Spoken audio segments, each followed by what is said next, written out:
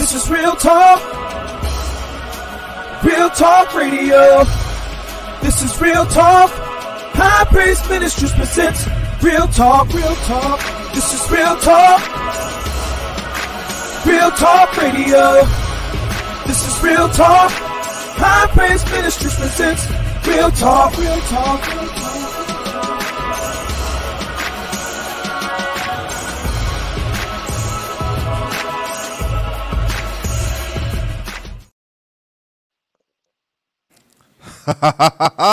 All right. Welcome to yet another edition of the Real Talk Podcast. I, as always, am your host, Jesse Jones, along with my beautiful, my vivacious. She's back and looking in good health and everything, and with her little Fenty zip up on. She is. Play with me. I could be an older influencer. It's a thing. She is the one and only, the queen, Miss Philonda. Say hi to the people. Hi, family. And today we have a very special guest on deck today. He told me just to call him Eric, but y'all know me. Y'all know I am not about to just have a guest on here and they get to just be their name. He is an outstanding individual. I promise you, he is loads of fun. Anybody who's been a viewer of the Real Talk Podcast, especially since we've been going live, knows he is tons of fun. He participates. He is a commenter. And he's got a wonderful, heartbreaking, but very true to life story. There's a lot that's going on with this young man. He has served our country faithfully in the military as well. He is the one and only. I hope I don't mess up his last name. I've been saying I'm gonna mess it up all day long. Like I ain't gonna do it, but I promise you now I'm gonna get tongue tied. But he is the one and only, Mr. Eric Spade. Say hi to the folks, sir. Hey everyone. Thank you for everyone who's joining, and I thank you for Jesse and Philonda for having me on the show. And I, like I said, I watch you guys all the time, so I'm really excited to be on the show and talk about real issues. And, oh, by the way, you did say my last name right. Absolutely excited to have you. Yeah! Nailed it. It's 8 with an SP on it, so that's it. Just Spate. That's what I thought. I was like, here's how I got to pronounce it that way. I was like, well, my wife's name is Yolanda, but with an F. So let me just go with what it looks like, and then put the stuff I'm not familiar with in front of it, and see if that works. If not, I'll just go ahead and be wrong. But I'm glad I was right. So, ladies and gentlemen, we get ready to kick this thing off. You're gonna have to pardon the delay. We're finding that there is a delay between us and him. So just bear with us as we work through that. It's nothing we can do. It's just the way the system is working today. So if there's a delay. We might step on each other's toes every so often, but it's part of the delay. But we got this. Now, before we get into our topics and all of our stuff, let me put this disclaimer out here. The subject matter we're going to be dealing with today, it can be possibly triggering for some people. And so if it triggers you, it's not our intention on one side or the other to trigger you. Just deal with your trigger. Or you can not listen to this podcast today. I get it. Mm-hmm. Same token, the topic that we're going to be dealing with today is also quite controversial on both sides. There are strong feelings on both sides of the equation. We at the Real Talk Podcast, in particular myself, let me go, since I own the Real Talk Podcast, it's not just we at the Real Talk Podcast. Jesse Jones, as a man and as a man of God, will not tolerate any abusive language, any trash, any kind of stuff. If I feel like your comments are out of pocket or out of line, here's what's gonna happen. First, I'm gonna delete your comment, so ain't nobody gonna see that mess. Mm-hmm. Second, you're gonna get banned. Mm-hmm. And right after I ban you, I'm going to talk about you for about a good 5 minutes. You ain't going to be able to retort. So I hope all your profile pictures are up to date and everything. Ooh, ride you like a I hope that, I really hope y'all are on your best behavior. But if you ain't, I hope all your stuff is, or hope all your profile pictures look good, all your posts are good, because me and my wife, we good at doing deep dives and folks stuff. And not only will I talk about you today, but I may take the rest of the week out and just take little shots at you online, just so you know. And if you feel like you can handle that, you big enough to handle that, you probably can. You cool, but just know that's how this is going to work. We are looking to have a respectful dialogue today. It is going to be very. It should be very informative. It is supposed to be very informative, very educational. Every question that is going to be asked from both sides is not out of hate or malice. It is out of sheer, true wanting to know. Eric is a member of the LGBTQ plus community. We're going to be talking about homosexuality and the church. He in no way is a representative of the entire community. Okay, he's a representative of him, his opinions, his thoughts, his everything. Yes. But as a member of that community, there's some insight he can give to us that we wouldn't have otherwise. The church has been not dealing with this topic for too long, and the few times we do deal with it, we deal with it in such a backhanded, idiotic, ignorant way that does not reflect the love of Christ, that it's sickening. And so as a result, we're going to have a conversation today. We're going to talk about homosexuality in the church. We're going to talk about him with his experiences and things that he's been through. Yes, I am going to be me.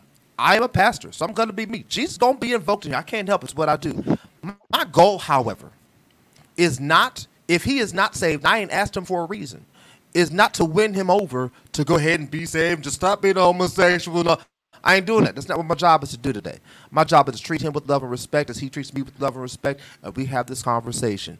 There's going to be some Jesus in it. It's going to happen. I'm going to speak the truth as the word of God declares. But I'm going to show you how we should be speaking the truth and how we should be having these conversations. And so I warn you now, if this gonna be the kind of show for you that you think you're gonna get some stuff, oh, please get off my podcast. I don't need your viewership that much. I appreciate Eric because he's always on our podcast, commenting and having fun with us. He keeps a lot of our episodes flowing and having fun. So we wanted to have him on. We wanted to have some conversation with him. So with that being said, let us once again welcome Mr. Eric Spade. Welcome, sir. We appreciate you for coming on the podcast. I'm excited. I've been excited since you said yes. I really have. No, I thank you. Like I said, I appreciate you guys for letting me on the podcast. And like I said, a lot of people don't want to talk about these issues, but these are issues that need to be talked about. And like, before the show, I was saying that a lot of the stuff that goes on, especially with our community right now, is just, the stuff, the transgender stuff, and whether that should be, people should be athletes and participate in that kind of sport. So I have very different views about that. That doesn't really follow the mainstream cycle on it. So I'm happy to talk about it, and thank you guys again for letting me join the show. We love it. We love it. We love it. So let's do it this way. Didn't you say you had some questions first, some icebreaker type questions first? So let's go ahead and do that first, and then we'll get deep into it. While I was in my hospital stay, I was asking people, I'm like, how they always talk about a villain's origin story. So what about the superheroes? I consider us to be superheroes, not villains, at least on most days. Like, I don't wake up to be the villain. I can be, but anyway. But so, Eric, what's your origin story? Where are you from? Who your peoples? What you doing? So I was born in North Carolina. I was born in North Carolina, raised in Virginia, close to the D.C. area. So I went to school up there and had lots of friends. That was most of where my life was. And then most of my family still lives in North Carolina, so we go down there back and forth to see my families and go back to Virginia because that's where the jobs were. My mom worked she worked up in D.C., so we moved up there and we had a good life. My parents divorced around when I was about 6 or 7, and so I grew up just living with my mom, just her and I for a long time. So that was an experience when you kind of grew up in a household without the father there. My father was around, he just wasn't. I see him like every other weekend or stuff like that. So I learned a lot of stuff from him too, but he wasn't in the household probably during the years that he could have been. During my teenage years, those years that we do stuff that we kind of regret. But so it's always nice to have that father figure. But yeah, other than that, had a good life, middle class lifestyle, I would say. Had a regular group of friends. It was all my schools really were really mixed. We had every different, ethnicity, race up in there. So I got exposure to, having that multicultural experience at a young age. So I think that helped me growing up as well. So, but yeah, that's about me in a nutshell. Then I joined the Navy with this. Eddie said he was gonna call me a knucklehead, but he refrained. But I served 2 tours No, with we Eddie, didn't. and you know. No. He sure didn't. It's right up there. Let me put that up there right there real quick.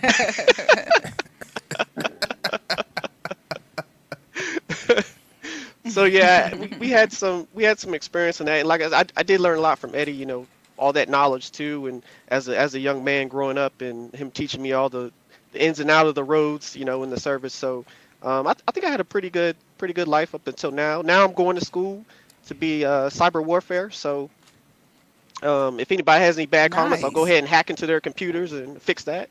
No, but no, Appreciate. I like that. I like the sound of that. Matter but of yeah, fact, that's if you about want it. to, you can hack into my student loans and take care of I'll, them I'll too if you hack want in. to. I'll hack in and fix y'all T-Mobile internet. How about that?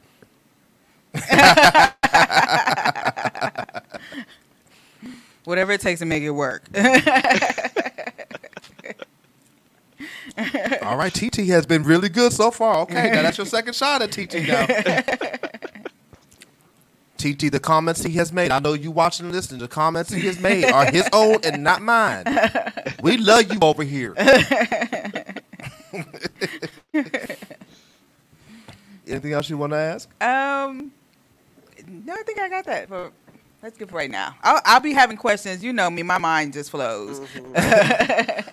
Okay, so I want to deal with homosexuality in the church, and I've been racking my brain as to how to like dive into this conversation, and I figured I'm gonna do it like this. We're just gonna talk. Like I'm not really necessarily gonna ask any questions per se right off the top. It's just conversation, and so it's kind of more like so. As you were talking when we were IMing back and forth about this topic and about who you are and things like that, we were kind of coming to the mindset of you're different in your approach and some of your ideologies, even as you said in the intro, than a lot of the community. So my first question in terms of the conversation is, why does it seem like, or why do people think, that's the better way to say it, why does it seem like people think that you all are just kind of monolith?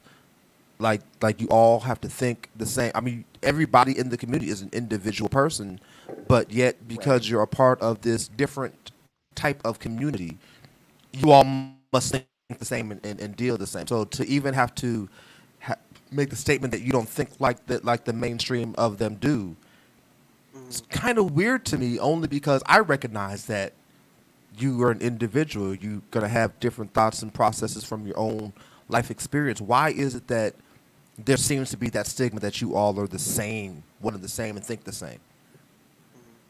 No, I think it does. I think it stems from a lot just because, well, even the letters themselves, LGBTQ, they keep adding stuff. I think there's an I on it now. But, even that stuff, they kind of group us all into Yeah, one it's an community, I. which I'm fine with. But, even within that community, there are different stuff going on, different preferences, different things that can move from one part of the spectrum all the way to the other. So, me and a transgender, although, there's when it comes to preferences, we actually don't have a lot of common as far as that now, but we're still grouped in the same category. And I think what you're saying is kind of like groupthink, where I think because what we see a lot of the mainstream media and stuff like if you criticize that community, you get branded as anti this, anti that, anti LGBT, and so it's kind of hard to criticize the community in that way because instead of having constructive conversation, you just get branded almost like the Jewish community as well. If you brand Israel, criticize that community, oh, you're anti-Semite. Well, no, I'm not anti-Semite. I'm not anti-LGBT. In fact, I'm part of the community. So how can we have a discussion that gets somewhere and kind of meet in the middle on a lot of our opinions? Because if you talk to conservatives, Democrats, whatever your ideology is, there is commonalities that you will find in really every community. Mm-hmm. And so there's a lot of things that I don't like, and I kind of distinguish myself with. I know on one of your shows we were talking about like Dave Chappelle, how he made the LGBT community angry with some of his comments, and one of Mm-hmm. those things where because I personally don't take offense to anything he said, to that community, but there are some who do. And so that's one of the things when I say I differentiate myself, that's one of the things because number one, comedians, you can't take everything seriously, but it was so serious. I don't know if you guys saw that video where he was on stage. I forget what city he was on stage, but somebody had tried to come up Mm-hmm. and punch him. And security, if you guys didn't see it, I encourage you to watch it. But security got to him, and it Oh, almost and looked like they took stomped his him in the arm back. off. Yeah, it looked like they took his arm off and put it back on, or he or she, whoever it was. But that type of stuff shouldn't really be tolerated, right? And it's almost like you can't criticize our community without repercussions, and that's not how it should be. And that's not the message that I represent is to say those things or to commit violence, upon those put anybody just for having an opinion.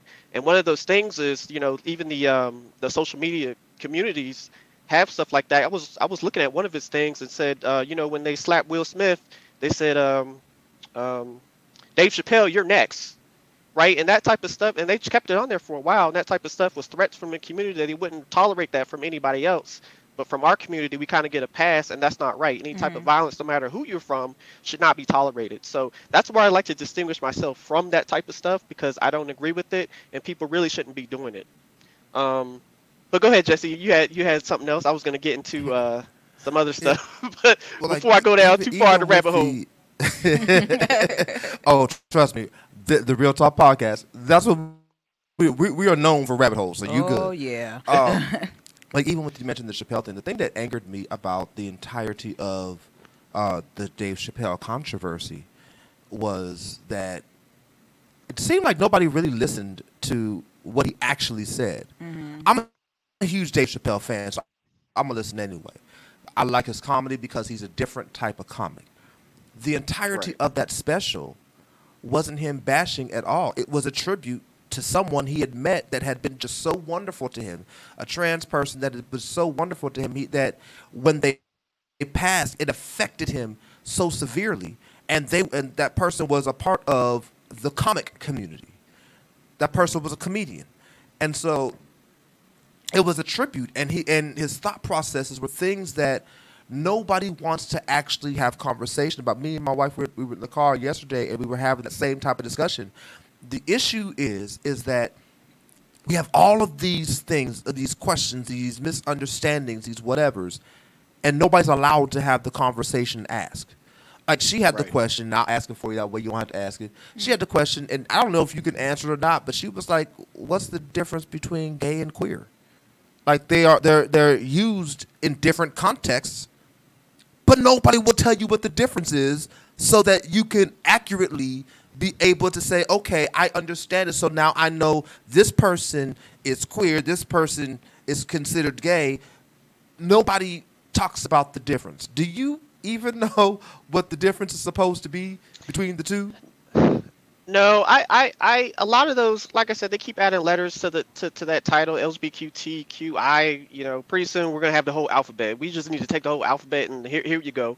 But your question with gay and queer, I actually don't know the difference. To me, it's the same. And so, but you go to other people, they may say something's different. We have the cisgender type of stuff right now, which I don't even fully. Are you cis male, cis female? What do you identify as? I don't even have the answer to that. Maybe I'm one of those old school in the community where all the young folks have these new hip terms, but I don't. Hey, look, my term is I like whoever I like. You can put a label on it, but leave it at there. But I did want to address something. Jesse, Eddie had asked me about. I don't know if you can put it up. Yep. About The transgender model. yeah, yeah. So so Eddie, your question: do you feel that is white patriarchy driving the transgender media model? I do. I do think that has a lot to do with it. I think it's. I think a lot of it is a distraction of what's the real issues that are going on, and so because we use a lot of cultural stuff in the media now to try to set an agenda. And this agenda that I don't agree with. I'm not on board with this. Just because you attach me to this May I title jump does in not mean I'm for just moving a in quick y'all. second? Oh yeah, go ahead. Because I got a question with his question. For those who have no idea what he's talking about when he says the transgender media model, can you give understanding to that? Because I'm be honest, I'm over here like this would be a great question to answer, but I have no idea even what that is. So, yeah. Yeah, yeah. I think it's the we talk about transgender media model. I think it's just the media kind of going back to what I was saying about it's almost like you have to fit, you have to agree with this group, or you have to go along with this group, otherwise you're branded as anti-LGBT. So like the transgender community, the media, they've been pushing a lot of the stuff where transgenders should be on the same teams, play the same sports, they should be considered, all this other stuff. And it's one of those things where that's something I don't agree with. As a transgender, if you're transitioning between male and female, whatever the case may be, you're biologically set with what you're born with. And so those type of things, you have certain advantages that, like in certain sports, right? If you're born a male, transition to a female, you still have traits that are different from females. Now, I'm not going to say whether it's better or worse, but you do have traits that are different. And no matter what type of surgery or hormones you take, you're always going to have that innate normal ability. Now, the transmedia model is that, oh, they should be included. They're transgender, that's exactly female. They should be included in every female thing, sports activity, stuff like that. And so that's the kind of narrative that we're seeing from the media. And it's one that, if you don't agree with it, you're wrong and you're anti whatever. And so that's one of the things like I like to push back on, where is I make a big difference between those things, because you're not. You're different. Now, if you want to be called whatever, I'm going to call you that. But when it comes to sports and stuff like that, I think those should be different categories. But the media does like to push that, to normalize it, where it said, no, you transition to female, you're a female, and that's it. Female sports, everything, and it's different. Okay. So now let's get into the meat of the things, the conversation that most people are waiting to see how I handle. Because I know some folk they are just sitting on the edge of their seat. Oh my God, what is Jesse and Falana gonna say? What they gonna do? So let's just start off. Let's just dive into the deep end. Uh, what is what would you say is personally your biggest issue with the church? My biggest issue with the church, and I don't like to say I don't like to say a full blanket thing, because a lot of Hmm. churches, depending on how they're run, they can be different, or it's one church doesn't, it's not one size fits all. What I don't like is that a lot of the times, what I've noticed just growing up is people like to follow what's convenient for them to follow. And so on one hand, I get a lot of stuff where say, hey, that's a sin and you shouldn't be doing that. But on the other hand, they're doing something else behind closed doors. Um, that's a sin as well. But since it's not convenient to follow, it's easier to point you out and say, hey, you're not supposed to be doing that. And I don't like the whataboutisms, but it's just like, okay, if your stuff isn't all the way something clean, then you shouldn't be criticizing everyone else. Because at the end of the day, according to the church, it's not up to us to judge one another. It's up to whoever's up there to judge us. And so that's what I don't like, is kind of the judgments that come from a lot of the church. And like I said, it's not all. A lot of churches are welcoming and have that atmosphere to welcome everyone. Have that message that God loves everyone. But some are just I go to the pride, the pride. So this month is LGBT month, June, right? Pride And Month. so you have all these Hmm. pride parades and stuff like that. And every time I go, I see stuff. I didn't go this year, but every time I go, I see stuff. God hates F words. I'm not gonna say it because Facebook, they kind of That iffy on that. Facebook will shut us down for that one. Yeah. Hmm. Yeah, God hates F words. This have those signs up and chanting and all that other stuff. And it's just like, okay, if I dive into your closet, what skeletons you hiding, and you up here talking about us? Hmm. So Right. that's my issue with some of the church thing. I hope I answered your question, Jesse. You did. You did. Because you're absolutely right. The way that the church handles. Actually, this part of my message was today when I was dealing with the portion dealing with how we are supposed to love. Like the way we deal with other people in general, not just the LGBTQ plus IA community, but just other people in general, is not godlike. Now, the dichotomy of the situation is my job is to love you, but my job is also to call what the Word of God calls sin, sin. Now you're right. At the same time, yeah, there's I cannot be so judgmental that I'm not looking at my own stuff and trying to cover my own stuff. Because what generally happens with people is what they'll do is we'll point to yours so no one looks at mine. Right. And we weigh sin out and say, okay, your sin is bigger than mine. That's not how it's supposed to be. Like, Right. I have faults. I got a lot of them.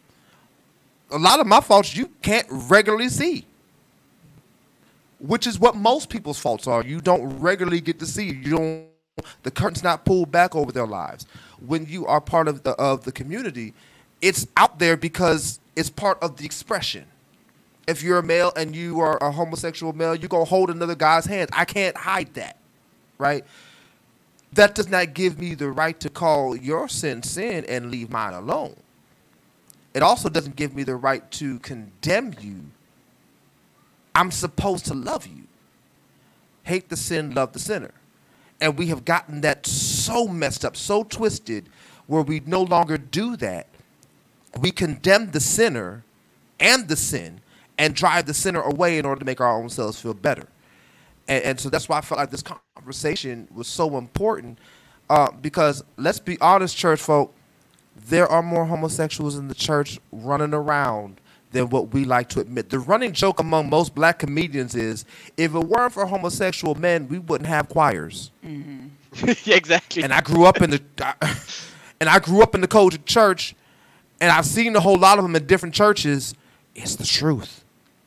Some of the most flamboyant, over-the-top ones are in the church.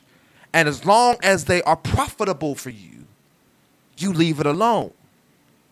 But the moment it's not profitable for you, oh my God, there's a sin. They're going there. That's not how we're supposed to do.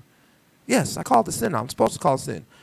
And so y'all understand, I'm not skirting and dancing around the issue. Yes, as a pastor, as a man of God, as a Christian, I praise ministries, I teach homosexuality is a sin. But you know what else I teach?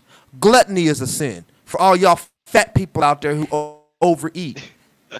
You know what else I also teach? Gossip is a sin. For all y'all people who can't stay off of the phone talking about everybody else's business. Disobedience is a sin. The fact that you ain't doing what God told you to do when he told you to do it. And I give no weight to it. No sin is greater than the other. So on top of that, let me go ahead and hit this real quick. And I'll let you or my wife jump in. Also, please understand, church folk, y'all do know you can be saved and be gay. You can be saved and be a part of that community. And if you don't believe it, you got liars who you say are saved. You got folk who've been fornicators who you say are saved. Oh, they just struggling with sin. Well, same thing. Sometimes you have a stronghold you can't get rid of. It ain't my job to get you to get rid of the sin. My job is to love you through it. And if you say you saved according to Romans 10:9-10, you are saved. My job is to help you deepen your relationship with God, and I let the anointing destroy the yoke. If he does. Because if y'all remember, Paul said, I got a thorn in my flesh that I can't get rid of. And I cried out, and God said, my grace is sufficient. We don't know what that thorn is. So I don't know if he was loving men, or if he was a liar, or if it was a physical thorn. I don't know. All I know is, while he had it in his flesh, God said, my grace got you. So why don't we extend that same thing? I'll shut up. Y'all go ahead. Yeah, I think that we always, especially and so I've been to a couple of white churches, but primarily it's us in the black community. Like, we are so problematic when it comes to these conversations. Mm-hmm. At my big old age of 46, like I'm just not having the ability to openly have this conversation. Like, so okay, I'm going to say something, and some people are going to be shocked. And if you put a comment on here that needs to be asked, a question needs to be asked. Come from my wife and see what happened. I promise you. Right. So, because there's a lot of people who don't know. And I purposely do that out of respect for her. Like, it's not that I've ever denied who she is or our relationship. Mm-hmm. It is just out of respect, because I don't want people coming at her. So, for those who don't know, I actually have two daughters. We have Ashley, and then I have another daughter who is Sala, and Sala is transgender. So it took a long time for me to not be open because of the fact that she is trans. It is, for the simple fact is, I didn't raise her. I had her in my 20s. I was young, going through a whole lot. We could talk about mental health at another time, but just going through a whole lot, and I didn't raise her. So out of respect for her, I don't openly broadcast it until she's ready to have this conversation publicly. But if you see us, you know that she came from my flesh. Cannot be denied. It cannot be denied. Like we make, like, biologically, we make clones. We make clones. And it's up until now recently that people like my age, I graduated, that also have children who are a member of the community or who are trans, who live a different lifestyle other than we do, and that they're just not being open. And I was like, that's a dang shame that we can't even have the conversation. Like, why is it in the black community we can't even have that conversation? Like, black is a monolithic thing. Like we can't believe what you believe, love who you love, but at least let us be able to have the conversation. Like, and I understand that, like, sometimes some of the way that we have the conversation is offensive. It's offensive. Like, but that's because we lack an understanding. It's kind of like the words. A lot of the stuff in the Bible, especially when it comes to, like, women. Look, being a woman, some of that stuff, and I'll be like, I bet you I don't. Ooh, and my husband, he lift a hand to me, it's gonna be a problem. I bet you I don't. And some of that stuff is in the word. But we don't ever get a chance to have the conversation, like, or it's negative conversation. Like, we previously had a member of the church who was a lesbian. And that's how she identified.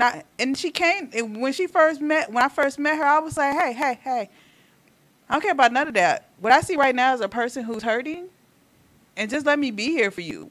The rest of the stuff we'll address when it need to be. But that is not your biggest issue at this moment. I care nothing about that. My issue is that someone hurt you, and I need you to get the help that you need for you so you can be healed and be made whole, and that it be justice. Like, I want justice. I'm from the old school part of the Bible. I want justice. I need people who have done wrongdoing, and I shall to smite pay thee the price.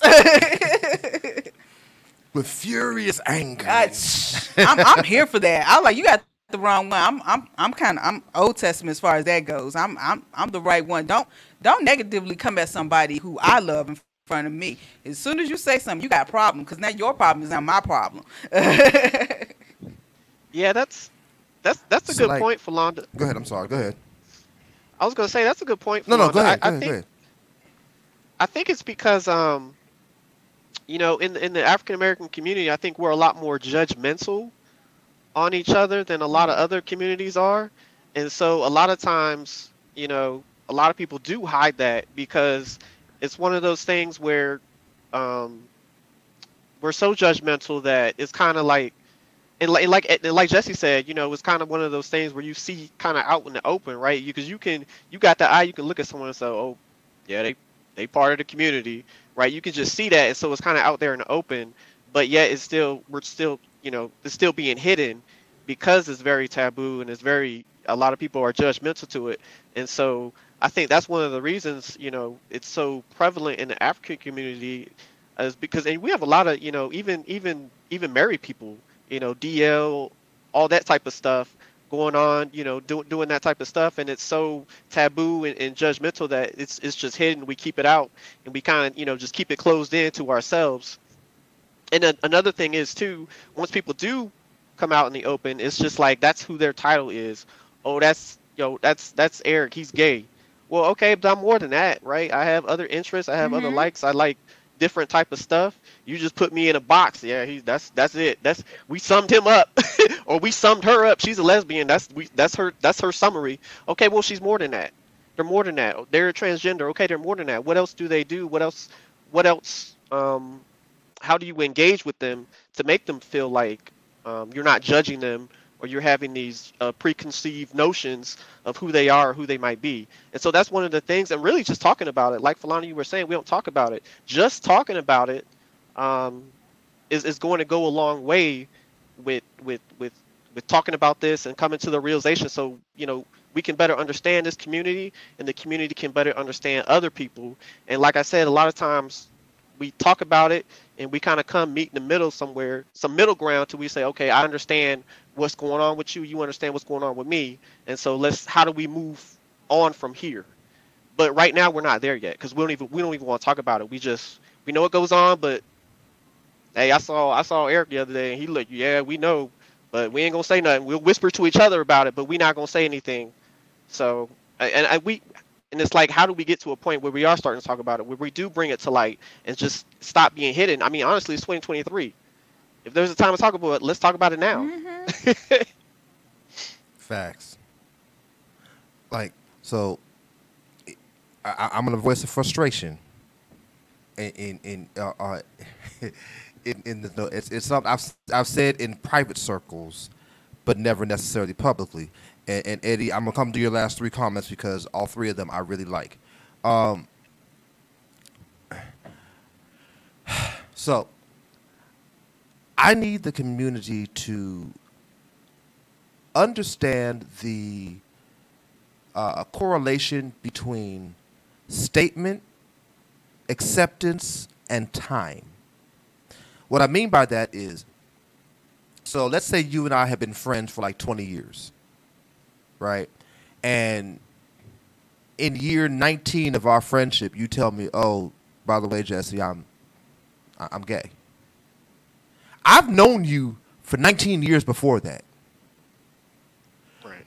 Give me a moment to be able to process what you have told me so that I can begin to react and adjust accordingly. Don't judge me by my first reaction because it's normally out of shock because I didn't know this. You had 18 years prior to the time you told me to wrestle with whether or not you are or not, and then wrestle with, okay, I'm going to finally start telling people, okay, now I'm going to tell Jesse.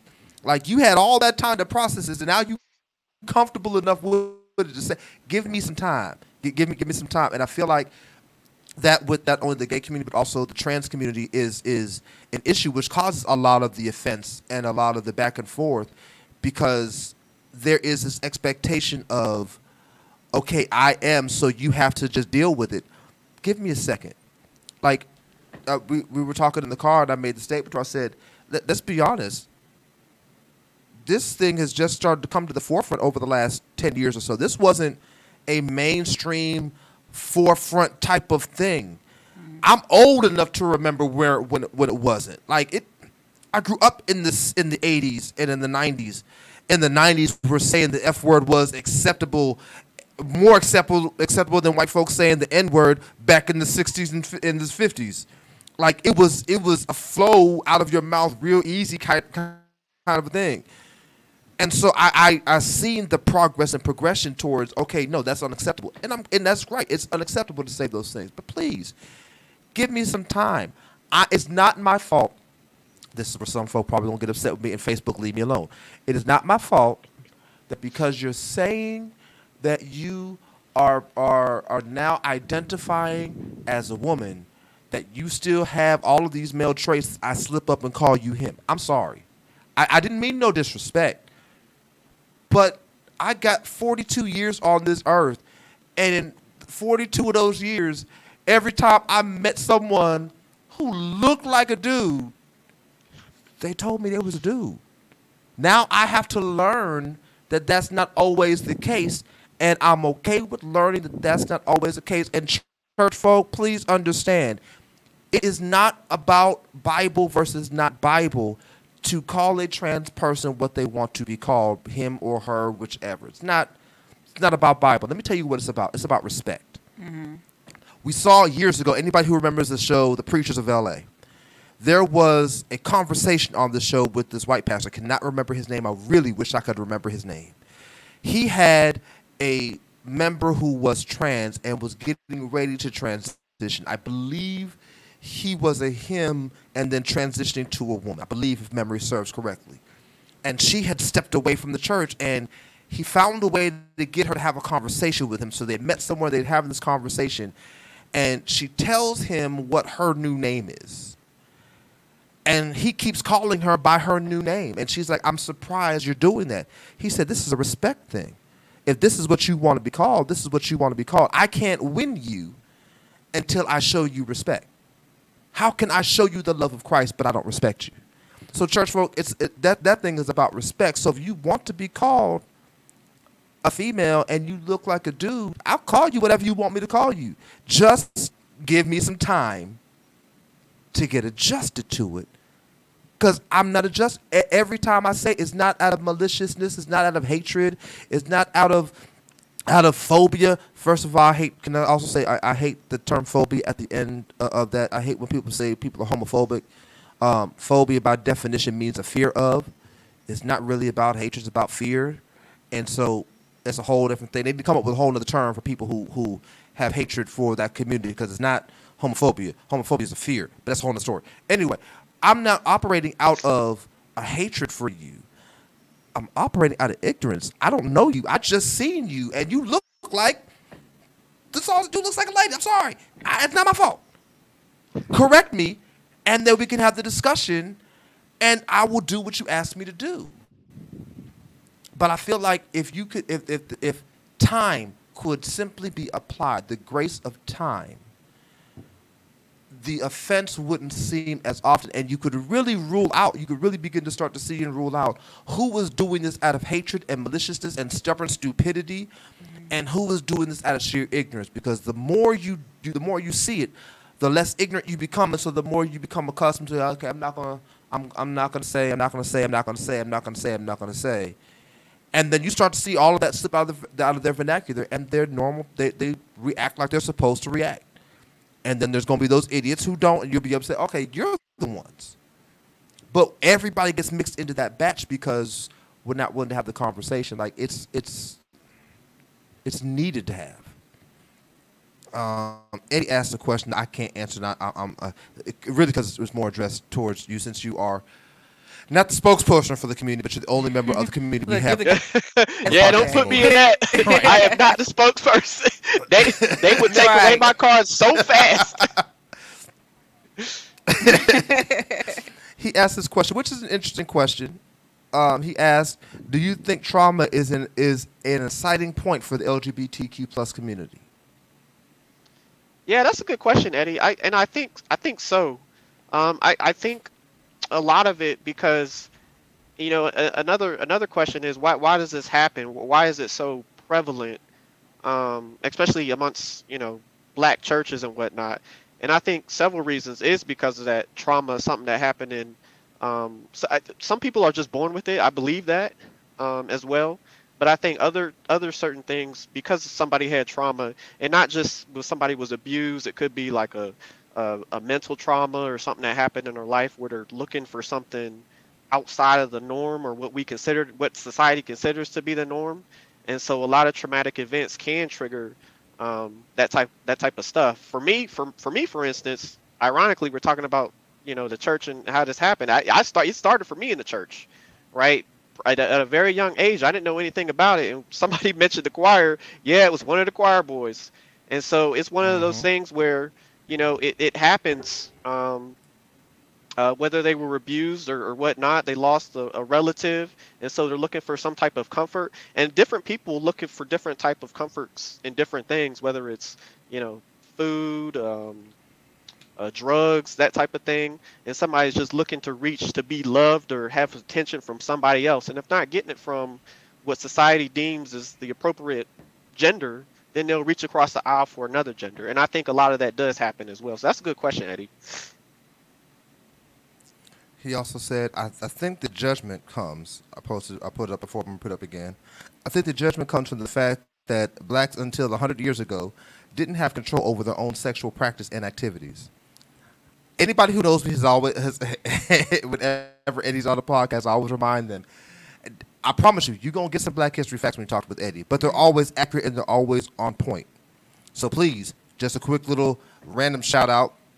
please make sure you subscribe to the Erudition Network and listen to Eddie's podcast. I believe it's every Thursday, if I'm not mistaken, every Thursday at 7 p.m. Eastern Standard Time.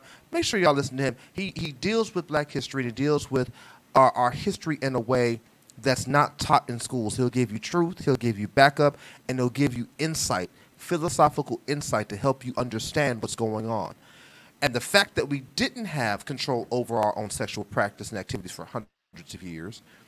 Because we were a commodity. We Yes. were no more than cattle to them. So it wasn't like they thought of us having thought, human preferences, or anything. We were meant to reproduce strictly so that they can keep their product going. They can keep their plantations going. So we were no more than like cars. Mm-hmm. And you happen to need two cars to mate together to make more cars. And that's that is very important. Go ahead, sir. I'm sorry. Go ahead. No, I was gonna say that's a really good point. I never even really thought of that. Thank you, Eddie, for that comment, because yeah, it happens. I mean, we talk about slave owners. We think of, you know, a lot of the stuff. We look at Thomas. Hell, so many Black people with the last name Jefferson, but a lot of that stuff Right. happens not only with the female side of the house, but also the male side of the house. So that type of, you know, that activity, especially if that's all you know, is kind of passed down from generation to generation. So that's an excellent point, and I didn't even think about that, but that probably does have a lot of impact as well. He also made a statement, which I also love because it's very true. Black folks often align their sexual beliefs with what the society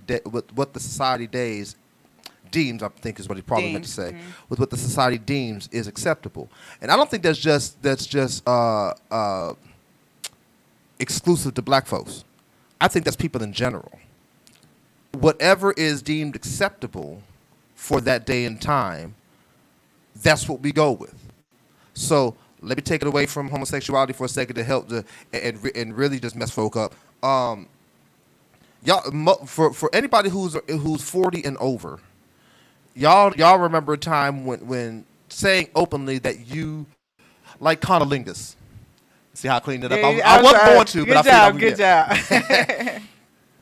that was a nasty thing. You didn't, especially when you was black. That's from white folks too. We don't do that nasty stuff.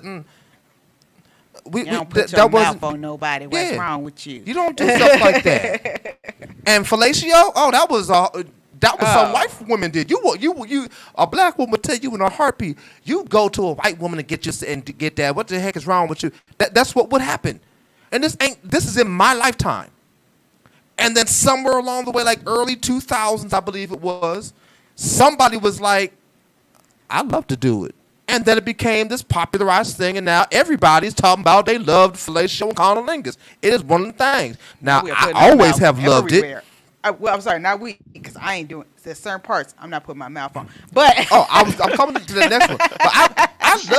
But I've always loved conolingus. I'd love to do it. I didn't need no rapper to tell me that. But it was something that was unacceptable in our community. Now all of a sudden, grocery eating. There we go. Is the thing. If you ask somebody in 2002, do they eat groceries? Heck no. You might get punched in the face. Now, 2023, doing it and getting it done to you is the thing. Now, I ain't there, and I ain't going to be there. I'm still old. I'm in conolingus and fellatio and receiving fellatio and giving conolingus. That's as far as I go. I'm sorry. I don't put my mouth where exit only is. But now that is something that is acceptable. But that's not just a black thing. That's a every person thing. That our society, as our society wanes and has ebbs and flows with what the standards are, we go with it.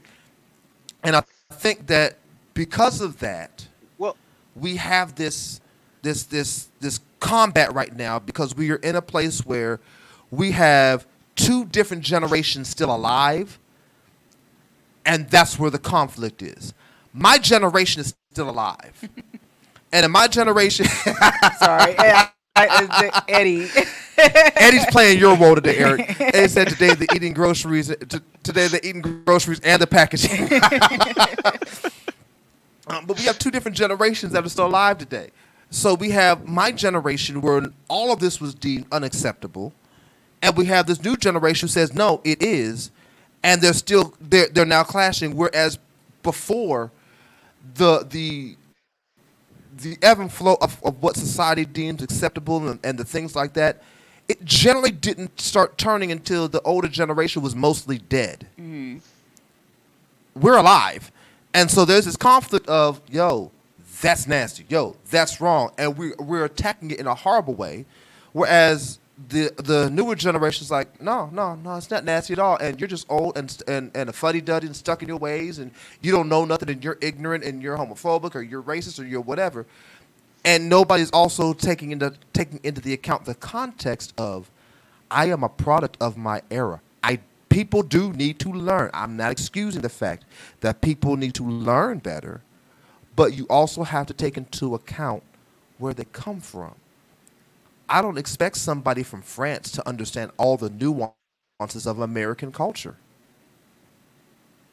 They hear I expect them to learn it eventually, but I give them time. Go ahead, sir. Yeah, I think that's a good point, Jesse. And one of the things that this is probably going back a long time, but for instance, because I got a lot of family members who don't identify one way or the other, but behind closed doors, they had some stuff going on as far as hey, you want to get somebody else to come up in here, and usually it's pretty a lot of, because there's a big stigma on having, because it's cool to have, if you male female and the guy wants another female to come in. So a lot of people think that's cool. That's the new thing. That's good. But with the male, it's like, oh no, I don't want that. When we look at like Will Smith and Jada Pinkett, we swinging couple, that type of stuff. A lot of that stuff goes on, behind closed doors with people that don't identify one way or the other, but they do invite those type of behaviors or that type of lifestyle into their home behind closed doors. And so that's another thing that's one of the things that's not really talked about. It happens so often, but nobody wants to talk about it. Because we've made discussion and transparency and truth extremely taboo. I need you to live the truth I'm comfortable with, not your actual truth. And people who live their actual truth, we deem them all kinds of crazy ways. Will Smith and Jada, they had been demonized for having what people assumed was an open relationship. Nobody really ever knew, but people just assumed they have an open relationship, and so they must be doing this. And because we assumed that they were swingers, they're this, they're that, and the third, and everybody had an issue with it. And then it came to light that, yeah, they kind of do. Now we act shocked, but wait, what is the thing that y'all been accusing them of for 15 years? And now we find out that, yeah, they kind of do. And you're like, oh my God. But it's now because we shame you when we assume it, and then we shame you when you live it openly. As opposed to sitting down and having the conversation. Well, actually, before having the conversation, how about mind your own business? How about that? Right. How about if you just mind your own business, you won't have all of these problems. Because I didn't care whether or not Jada and Will were swinging. I don't care who's doing what in whose bed as long as it ain't in mine. I care what goes on in my bed. Right. Yeah. And ain't nobody gonna know what goes on in my bed unless me or my wife decide to sell the videotapes. And they're gonna be expensive. They gonna be expensive. It's expensive. Because they look, I do listen. You see the podcast production here. We put on we lights, camera, action. Pull it back. What's the name? Kim Kardashian. I promise she ain't got nothing on us. Her production quality ain't got nothing on us. Anyway, but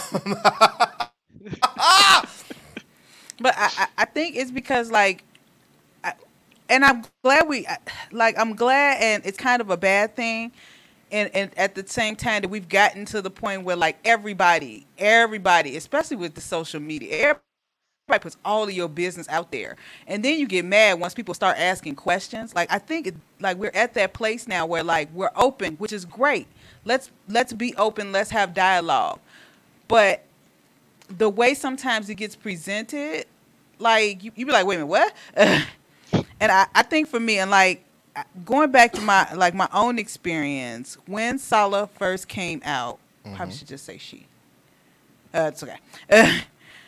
When she first came out to me, my first question was, I'm like, well, how do you know? Because to me, and that wasn't a like, this is a bad thing, and I think that's how it was perceived. It was a genuine like, hey, like, have you had any life experience? Like, because you're a kid. Like, so, and here we go. Some people about to be shocked. But so, like, I had a relationship with a woman at one point in my life. Like, I don't identify one way or the other. But at one point in my life, I'm like, so, hey, how do you know? Have you had an experience and you know, hey, I like this. And this is where I'm going from going forward. But it got blown out of proportion. And I guess because I'm older, and I can see that. I definitely can see that. Like, that it was a judgment question when it was just a legit question. Like, hey, like, is this for you? Like, are you sure? Like, you know, have you tried everything? Do you know in your heart of heart that this is who you are? Because especially as a black man, like when it comes to black men, yeah, I feel like y'all get it the worst. Like, if you're a white gay man, it is nothing. Like, they be like, oh, well, that's their thing, and that's something. But black people, like, being born black male is already hard enough. Like, they make it so hard on y'all as just being born. And then you adding something else on top of it, and then they just coming at y'all for, like, all of the wrong reasons. Like, I applaud you. Like, the don't ask, don't tell policy started in the church long before the military. Long before. Like, that was clearly somebody that was churchy that made that into the government policy. Somebody who had a choir director. Right. Like, but y'all have this so hard, and they act like that y'all choose to be this. Like, y'all want a difficult life. Have you had that experience? Oh yeah, yeah, and it is a lot harder for African American males, a lot harder. And one of the things, it's like made up a good point. It's like why nobody chooses for their life to be hard. It's just it is what it is. We always want to come out of this and be successful and not be judged or have any hardships. But especially I have a lot of strikes to my, or what would be considered strikes. African American, that's one. Homosexual, that's one. That's another one. I'm 2 strikes already, and my last strike, I'm looking at him right now. He's a little light on the complexion. I'll put it to you that way. And so 3 strikes, you're out. And those are some issues that those are a lot of issues that people experience, and it's just like one of those things where I didn't choose to have this rough life. I don't want to have this rough life. And like you guys were saying, what happens, you do you, and it's good to have that dialogue and that conversation, because it's one of those things why we bottle up. And we do have these, as you guys would say, I won't say the word, I'll say the unalive rates. There's a lot of unalive rates in this particular community because of those things. Right. And so, and so, just talking about it can bring those unalive rates down, so people have that dialogue, that conversation, and can explore those topics of those. Because interracial, just hard enough having just a straight couple in an interracial type thing. That's hard enough. Go one of your churches, right. A black guy come in with a white woman. The looks he's gonna get, he's actually probably gonna be just as hard judged, if not harder, than the LGBT community. What are your thoughts on that? Be a preacher and have it happen. I did it. My first wife was white. I did it. Be a preacher and let it be white and see what happens. Yeah, I get that. Look, our soon-to-be son-in-law is white, and we are still alive in the era where we have family members who are old enough to be like, and why is she because she love him, and you're not gonna treat him. Right. I dare one of you to come here, Jacob. I swear, like we gonna have a problem up in here. I move furniture. This is who she love, and this is who she gonna be with, and either you gonna accept Right. it or you not invited. I'm not sharing my macaroni and cheese with you. Right. And so yeah, and that's a good point. And it's almost So, like because not just one community, but multiple communities. Because even in my community, I walk in with some white boy. Who is this person? Why is he here? Like, no, this is my partner. Oh, okay, that's cool. Hmm. No, it's not cool. But when you introduced yourself, you said you made it clear that it wasn't cool. And you're supposed to be in my own community, Hmm. right? So this is the type of stuff. It's almost like a double jeopardy type thing, is where you have to look out for those things and be aware, cognizant, because that stuff happens. And it's just like, again, 2023, you would think that stuff would kind of die down, but a lot of it still goes on. so check this out. Here what we're gonna do. We're gonna take a quick break, and we're gonna come back with some more of this conversation. And I'm gonna open it up with a real controversial statement for the church to hear. Y'all ain't gonna like me when we come back. I promise. We'll be right back after these messages from Real Talk. When you look your best, you feel your best. When you look together, you feel together. Where do you go when you need the right accessories? You come see me. I have everything you need for the colors, for the classics, for the rings, for the bling, for every outfit, for your casual outfits, for your formal outfits, for your work outfits, for your hangout with your girls outfits, for your going out to dinner outfits. Anytime you need the accessories to add that bling to your life, come see me. I am Maya Jordan, and I am the owner of Crown Jewel. You can find me on Facebook at Maya Jordan. That's MayaJordan. And I am also on Instagram as Queen Elizabeth Jordan. So the next time you need some accessories or any kind of consulting, feel free to see me, inbox me, or catch one of my lives. Have a great evening. And we're back. We're back. Sorry, we were having a conversation in the middle of. Oh, they probably heard all of that. But we have a conversation in the middle of the commercial. Look, I this wasn't real paying talk, attention yeah. Hey to Jesse, what happened to my how much time we had left on the commercial. And yeah, just showed up as real talk. We just. what happened to my favorite commercial, Jesse? What happened to that one? My favorite one. Oh no! I didn't forget that. I'm saving that one for just before the banter. I've been told too many times that I shouldn't have that in the middle of a serious discussion. Although I like it, I like having it in the middle of a serious discussion. I think it works well. I love that commercial. Matter of fact, I'm getting ready to put an order in that probably sometime next week from that in support. Sure am. But yeah, I love the commercial. It's coming back. It's coming back. But so as y'all can tell, we back. And so we are still talking about homosexuality in the church. And I heard a statement that you made, sir, that as a pastor, I'm supposed to disagree with, but I don't. And so I'm getting ready to take a lot of the church folk off. So all y'all church folk, get ready to clutch your pearls. Clutch your imaginary pearls that you bought from lose followers, Jesse. Penny. Because church folk don't really like to spend a whole lot of money. JC Penny pearls? Oh, no, my members know. My members already know. And if they don't know that they leave, hey, bye. I have no problem with folk leaving because of the truth.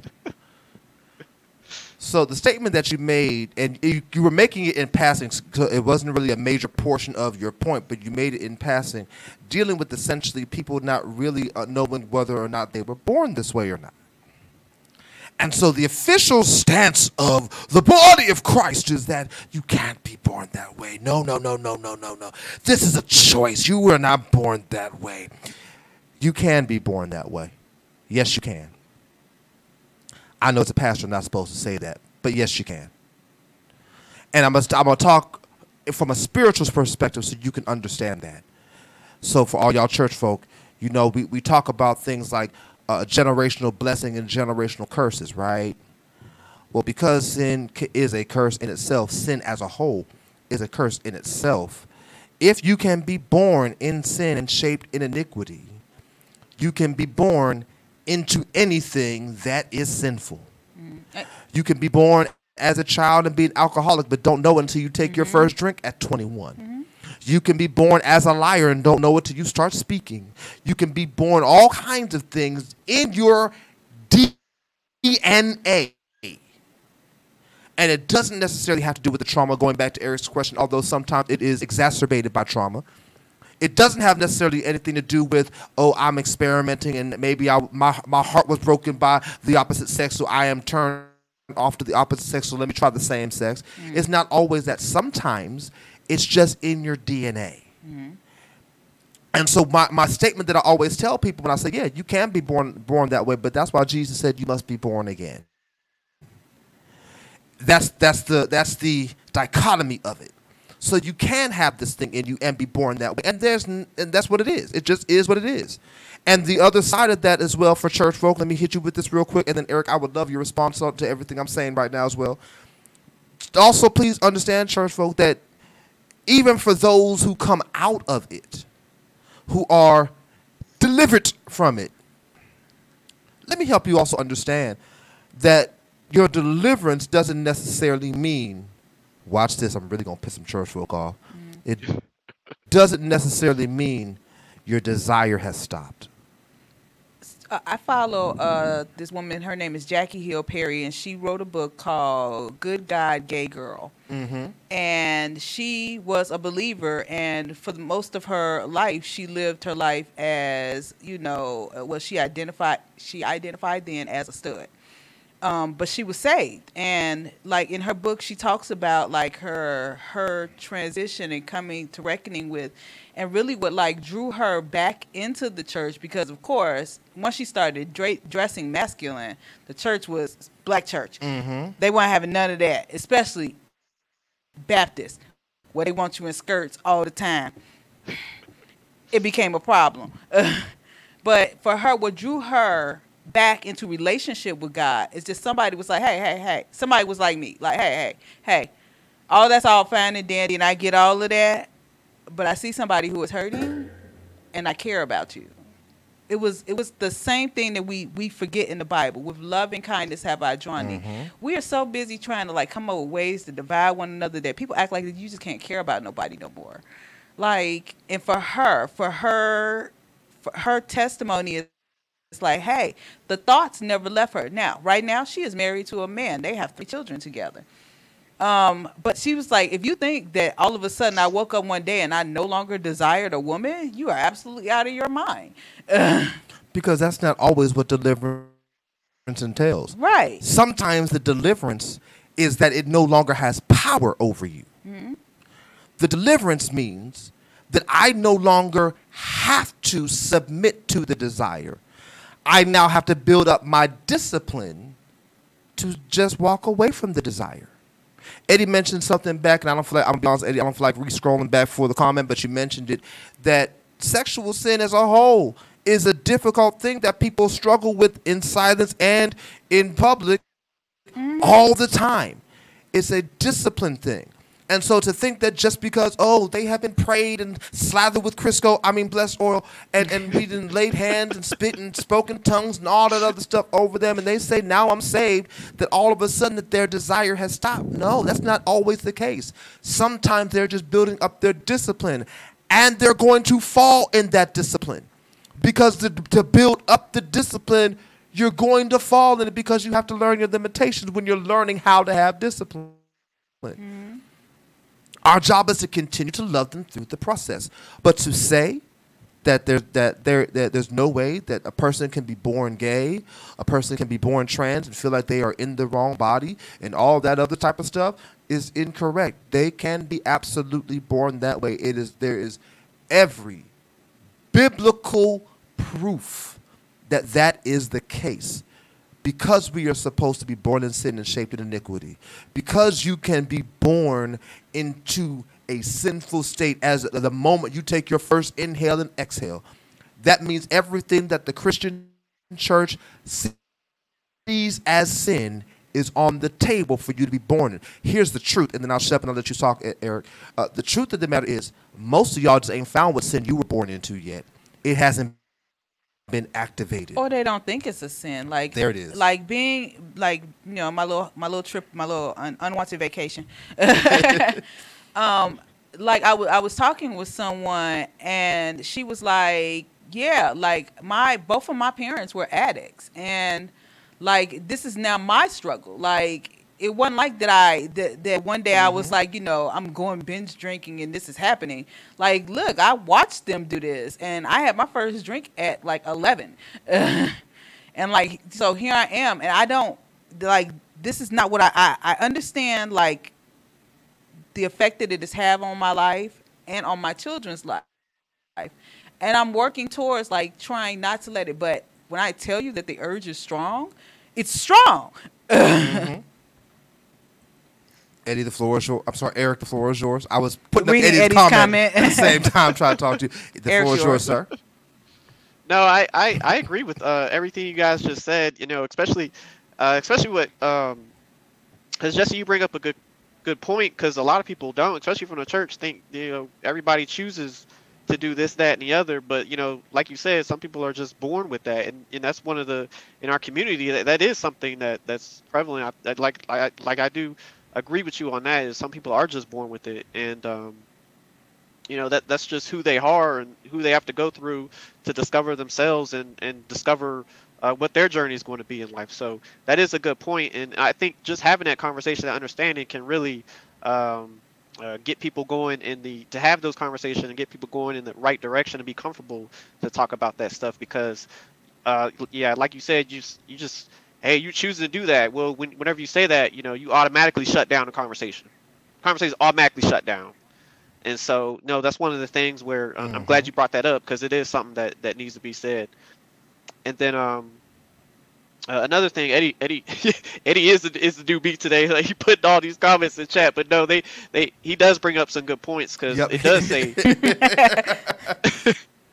it does say to love one another, and so that's what we're supposed to do. I think we forget about that, and to love one another has become judge one another, and that's something that we need to get off of, and that's something that we need to come to understanding to. And so it's good that we're talking about it, so other people can spread the word and talk about it, because we do. What I've noticed just having this conversation with you guys, we have so many people around us in these communities who go through these things, and because there's no one talking about it, they automatically get labeled. They go into a shell. They can't express who they are. They don't have anybody to talk to about it. And so they go through life not knowing how to express themselves, how to talk about those issues. And so, no, I agree with what you guys said. So, let me see Eddie's chat. Because he throwing a whole lot out there. He throwing a whole lot, and I love it. Yeah. Let me hit this comment he said here, which I loved. He said, immorally lusting after a woman or man is still sin by the definition of the church.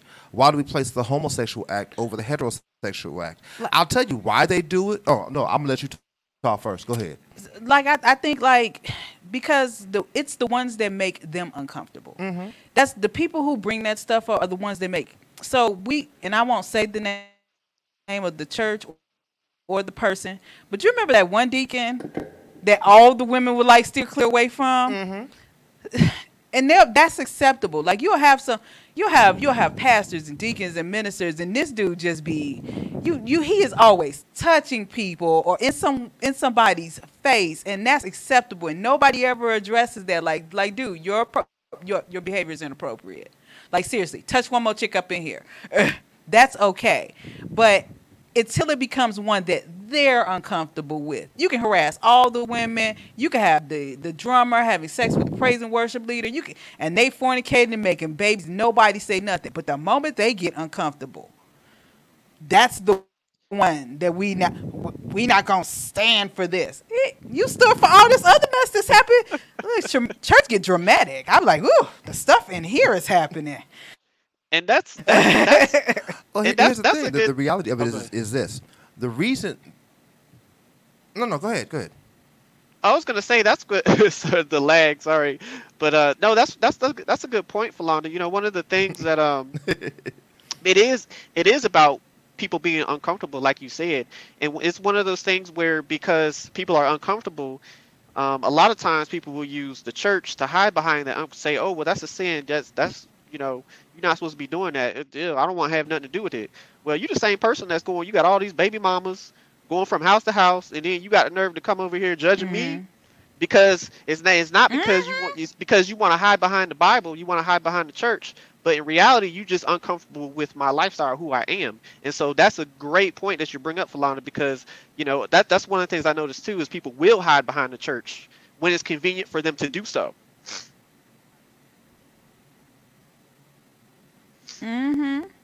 Here's the truth. And let me rephrase that because it makes it sound like I'm saying what you said ain't the truth, and that's not what I'm saying at all. Here's the truth: is just a Jesseism. I say it all the time. So for those listening, I'm not saying that what he's saying ain't the truth. It's just something I say. But here's the truth of the matter. So what it ultimately winds up being, catch this, is it's not necessarily just who I'm comfortable with. And it's not even necessarily that they have an issue with your lifestyle. It's sexism. The church doesn't have a problem if the offense is against a woman because most of the church still has not recognized that women are not property. So the drummer, the deacon, the pastor, the whoever, they can screw over all the women they want. Nobody say nothing because it's just a woman. If they are dealing with a dude, oh no, that's not only is that unacceptable because the Bible says it's sinful, it's unacceptable because you're not supposed to screw over your own. You screw over the others. I think it's maybe about a week old now, but I just found out this week the Baptist Church, the Southern Baptist Church, is holding a vote. I think they're supposed to be holding it this week. In 2023, the year of our Lord 2023. Not to have women in leadership positions About in women the church.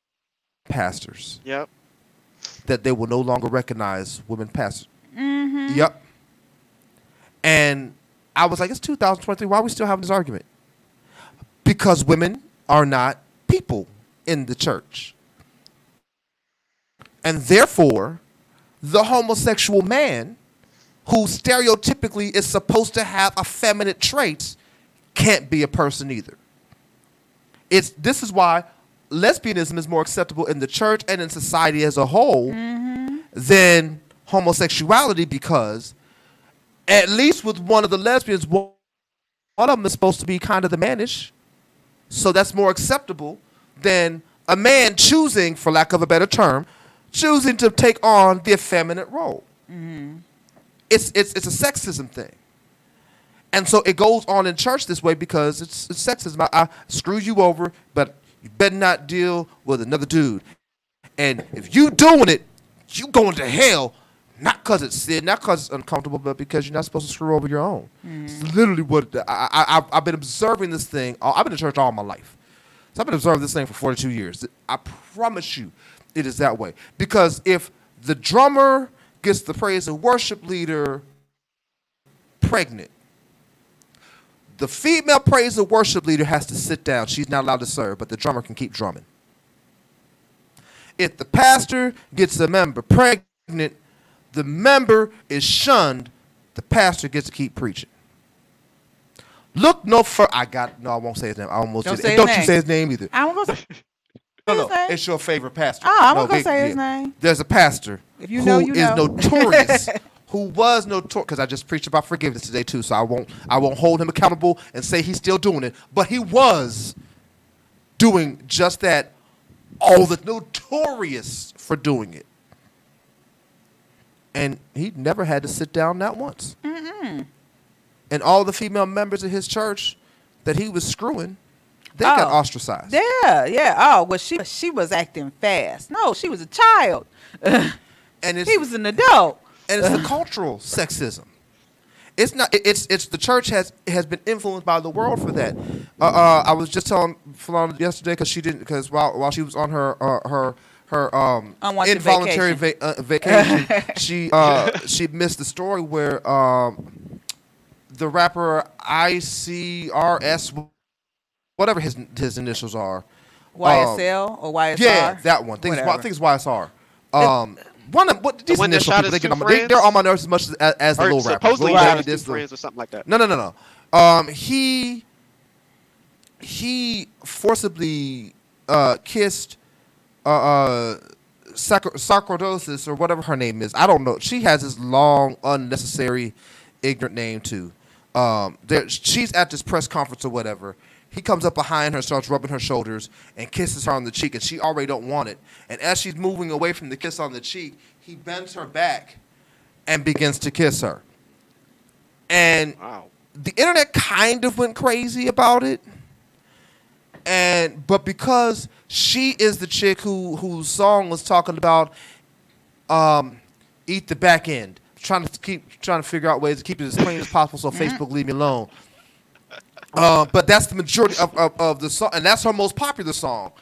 But really, she's talking about it being done to the dude, not the dude doing it to her. But anyway, her name is whatever that name is with the good stuff. That's so somebody could look it up. They'll know who she is. And yeah, the video is horrible. I was like, God, dog. And I was upset at the dudes who were next to her not doing anything. And then I came to realize, it's because she's a female. Mm-hmm. Forget that she has a sexual persona. It's because she's a female. She gets to be treated less than because of sexism. And the LGBTQ plus IA community is kind of engrafted into that sexism argument because of how homosexual men and I hope I'm getting the title right, the transgendered women, the ones who were originally men and transitioned to be women, how they are perceived. It's not as egregious as transgendered men, women, those who were women transitioning to be men. Mm-hmm. They're not looked at as badly. The argument about the bathrooms wasn't about transgendered men. It's about transgendered women. The argument in society isn't about lesbianism. It's about gay men. They say gay trying to act like it's all-encompassing, but anytime you hear modern-day media and even the church say gay, the example that they give is always about a dude. You never hear it about a female because of sexism. Their objects are supposed to be that. Men are not. It's a sexist kind of an issue and an argument, and it's messed up because of that. And we as church folk, we shun the homosexual community, especially the gay male community, because how dare you decide you don't want to take on your kingly, godly authority and use your penis to penetrate as many vaginas as you possibly can. What is wrong with you? And that's the problem. And then in our conversation that we never like to have, we treat you all in that way because we don't understand there's a whole lot that goes into it. Now, I can deal with it, and I'll shut up so you can say what you were going to say, because I know there's a whole lot you may have to say to what I'm saying. I get if the disconnect between the church and that community was on the premise that the Bible calls it sin. That is a discussion I can understand where the two sides probably will never come to see eye to eye. That I can get. I'm okay with that. Everything past that, though, is problematic to me. Because whether or not this is sin or not, I, as a so-called believer, have an obligation to treat you with love, to treat you with respect, to show you the godly example that I possibly can, so that, let's just say it is sin. that I am able to win you away from a life of sin. Thank you. It's I had to YK look at- Osiris. Sukiana. Thank you. I could not say that child's name to save my life. Sokiana is her name. Sokiana with the. That's what she said. That's her the full name of her rap name is Sokiana with the word I ain't gonna say. Yeah,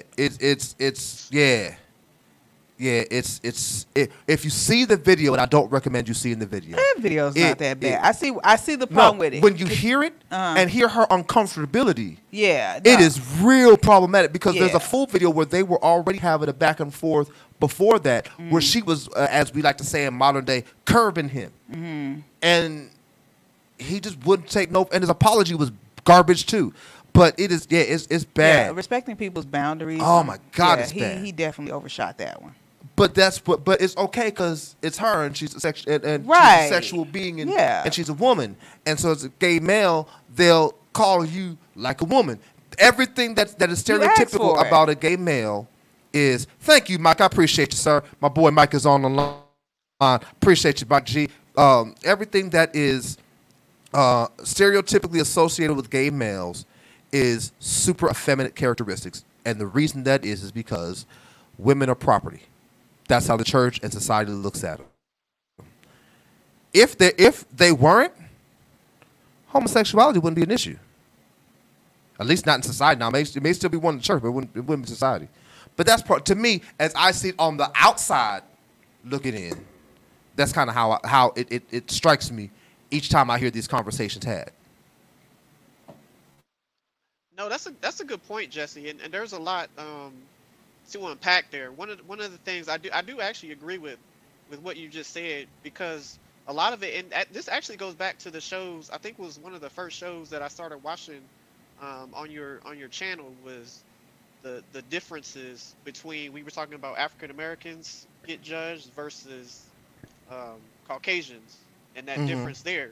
Well, that's also in the LGBTQ community. Oh yeah, like yeah. you were saying. Why they can do it and we can't. And we can't. And so a lot of that is exactly what you said, is sexism and gender roles. What is the normal gender roles? Because you talk about that church, and I was reading about that online as well, that with the women can't be pastors. I think they voted. It was a pretty high vote. It was like 90-something% or something like that. We were saying they didn't want that to happen. And so that is a form of sexism. But I think that's one piece, one part of it. I think a larger part, or I'm not going to say larger part, but another piece of it is this more acceptable? It's almost like a cool factor for women to do it. Why? Because something kind of goes back what to Falanda was saying, is that they have those type of, two women, I'd like to join in on that, but two males, that's a sin. And so you have that when you tie that into what you were saying, just with sexism, I think that's where the issue is, or where the difference is between women, LGBT community, and men. But like you said, it is a big difference in a whole new playing field, because like I said, a lot of people think that's cool for women to do it, but males, not happening.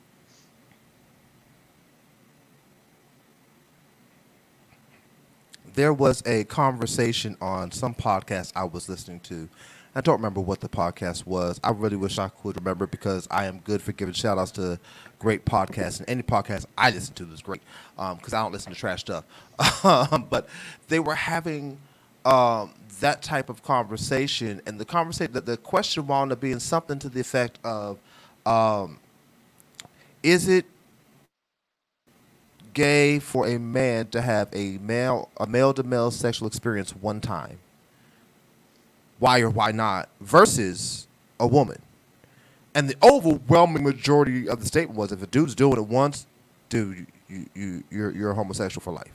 Yeah. But women are allowed to have those experimentation experiences in college, and they all It was so they just all go to college. Yeah. just didn't. College. I tried it 6 times in college. Like one of the hosts. Now I remember, it was the Breakfast Club. They were talking about it. Jess Hilarious was talking about. She said she had a woman-on-woman, full-blown kind of relationship and encounter.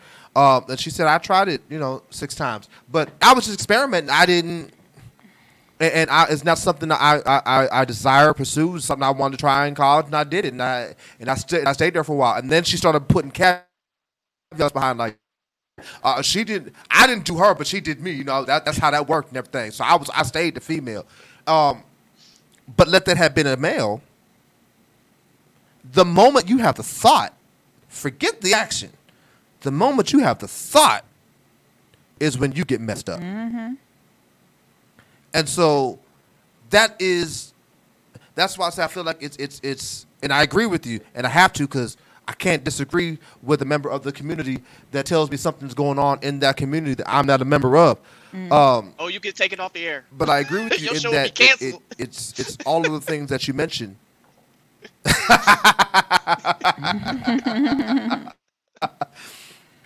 But it's also a great portion of like we just don't reverence women the way we should. And so anything that is feminine or has feminine characteristics or is perceived to have feminine characteristics, we shun, we downgrade, we degrade, and we just throw off as property or whatever. It's cool for women to do it, and it's cool to have a threesome where it is 2 females and a dude because that's a conquest. Oh, I just recently had this conversation with someone. And I was like, yeah. I was like, so if that's not the problem, like that's fine. You want all of that, but if your woman wants another man in the room, now she's a slut. She's a is that okay? Probably not okay. Too late. Well, it's too late. It's already out. Like she's all of this, and they ran a train on her. That's not a threesome. A threesome is only defined as 2 women and a man. I'm like, you stupid. Oh no. By actual definition, up to a threesome is 2 females and a dude. This is a not. train. It's called a train. Goodness. By sexual kink, it's called a train when you have 2 dudes and a female, or any more than 1 dude and 1 or more females. It is called, and the reason it's called a train is because of the penile connectivity. 2 females cannot be connected. They can touch, but they cannot be connected. As a male, if you're a female, you can have a male in one end and in the other. That's the connection. As 2 females, you can only be on one the other. Hence the train. But it's just a different name for the same thing. It is ridiculous. I want to hit this question that Mac dropped on here. Max says it does feel like its LGBT things are more accepted in TV nowadays, even with kid shows. How do we get over being uncomfortable with it? Can I address that first, and then I'll let you talk, Eric? Because I have an issue with the question as a whole. Okay. First, I don't think that it's accepted on TV. I think it's forced, and there's a difference. I don't think it's accepted. I think it's forced for money and for ratings. They realize the power. The buying power that community has, and so I'm forcibly putting things on television to try to get them to buy in. If it was accepted in TV, you would actually have more members of that community as lead actors and actresses. What you are having are straight male and straight female playing gay, as opposed to actual gay members of the community playing those roles who can act. I'm not for putting them in the role if they can't act. I want good actors on my television no matter who it is. I'm sorry. But because they are members of that community, they are shunned. As a matter of fact, the movie The Blackening, I just listened to this interview on the Breakfast Club as well. The writer of the Blackening, he identifies himself as a queer male. And he said, and I quote, "The reason I started writing this role and writing this movie was because I was seeing that as a black queer actor, I was finding diminished roles. I was always a sidekick. I could never be a lead. So in order to try to change the perception of Hollywood, I wrote a movie where I could actually play the lead and it be good. And maybe that will open the doors." So it's not really accepted, it's forced. How do you get over being uncomfortable with it? Get over it. Like, it's not, there's 2 things that you can do to me. You can either get over it or don't watch it. Your channel goes up and down. Your stop button works. You can dictate what you watch and what you don't. And this isn't an attack at you, Malcolm. This is just at the question as a whole, because I hear this conversation amongst as a whole. Why do we think that everything has to be comfortable or be for us? There's some stuff on television I don't like, but I don't want to take it off because it's just not for me. There's some gospel music I don't like. I don't want the artist to stop making music. I just know their music ain't for me. So I correlate what I like and what I don't like, and I watch what I like. And every so often, I might try to venture outside of what I like or don't like and take a look at it and see if I like it. And if I don't, I move on. I'm not a huge Ty Tribbett fan. The world loves Ty Tribbett. He got a few songs I like. I could really go the entirety of my life without seeing that buck-toothed black man ever make another song. And I respect the legend that he is. Don't get me wrong. But a lot of his stuff is not for me, so I don't ever have to hear it. But I'm not going to knock my wife if she's listening to Ty Tribbett. That's what she wants. So you get over being uncomfortable with it by just not watching it. Or you just say, hey, this is life. People are actually gay in real life. They are. And I think so. I was watching Gracie's Corner yesterday with Layla. Okay, because I have no idea what that is. But go Okay, ahead. so Gracie's Corner is like, it's by a little girl and her dad, and they're both African American, and they created this whole, what I would say, Coco Melon for us. So they do educational stuff. It's a cute little cartoon. But the beats be hard. Let me just be honest with you. The beats be hard on it. And Big Frida, who is, I don't know her pronouns, so I'm going to say her. I could be wrong. I'm not sure about Big Frida. But so to me, I think she is trans. And so she is now featured on a new Gracie's Corner cartoon. And people, and it's us, it's always us. Always black people. They're like, oh my God, you got this going on out here and these kids. I'm like, at no point in there are they even addressing sexuality. They're not. Like, be open with your kids and have conversations with your kids. It's not being, if you don't stop pretending like it's not a thing and go ahead and have a conversation like, hey, this is how this person lives, this is how they identify, this is who they love. Doesn't mean has to be for you, but this is how they live. And we respect them one the other. Like, if we just have these conversations with kids, then stuff can't get forced on them. Yeah, Eric, floor is yours, sir.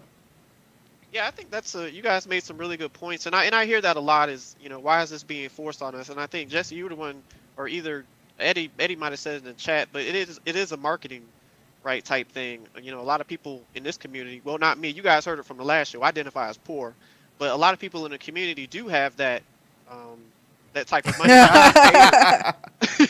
They do cater to those to the LGBT group, and we do see a lot of TV shows with LGBT stuff going on. You see these relationships, it's more normalized, and I know a lot of people like to use the term forced. I don't know if it's necessarily forced, because probably everyone in this chat and on this, we already said on this show, can identify at least one person who's in the LGBT community that they know, that's in their life, whether it be family, friends, or whatever.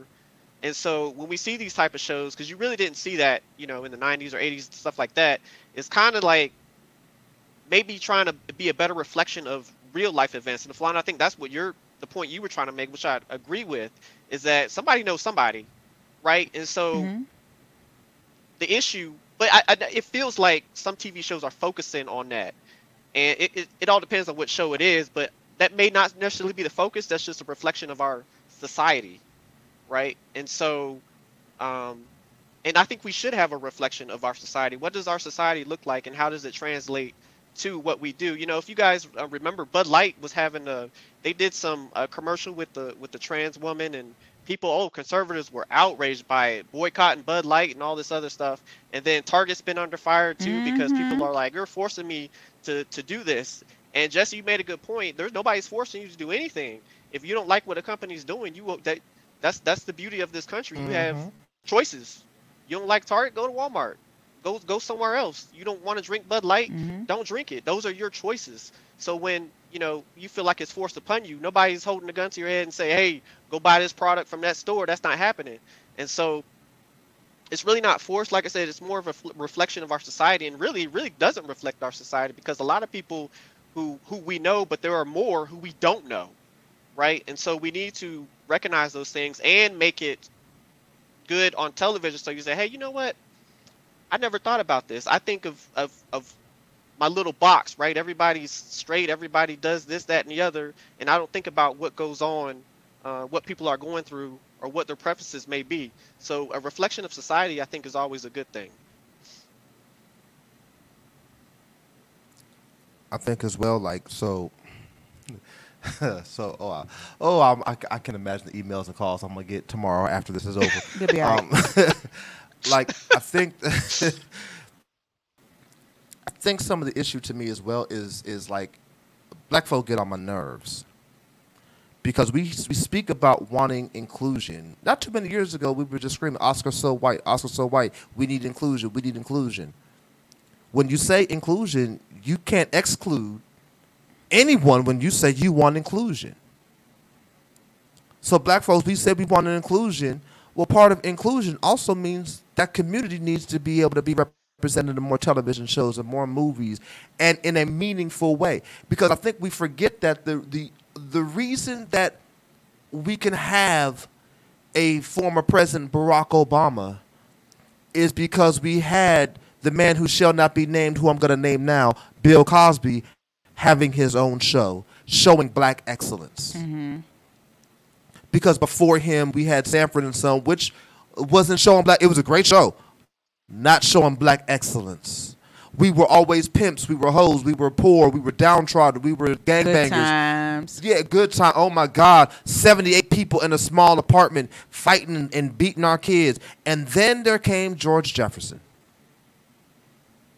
And George Jefferson, I'm moving up, but even he still had an ignorant black mentality, which actually exists. It does. Like his show came from, people forget, All in the Family. All in the Family. His show came, he became a spinoff from All in the Family with his racist neighbor.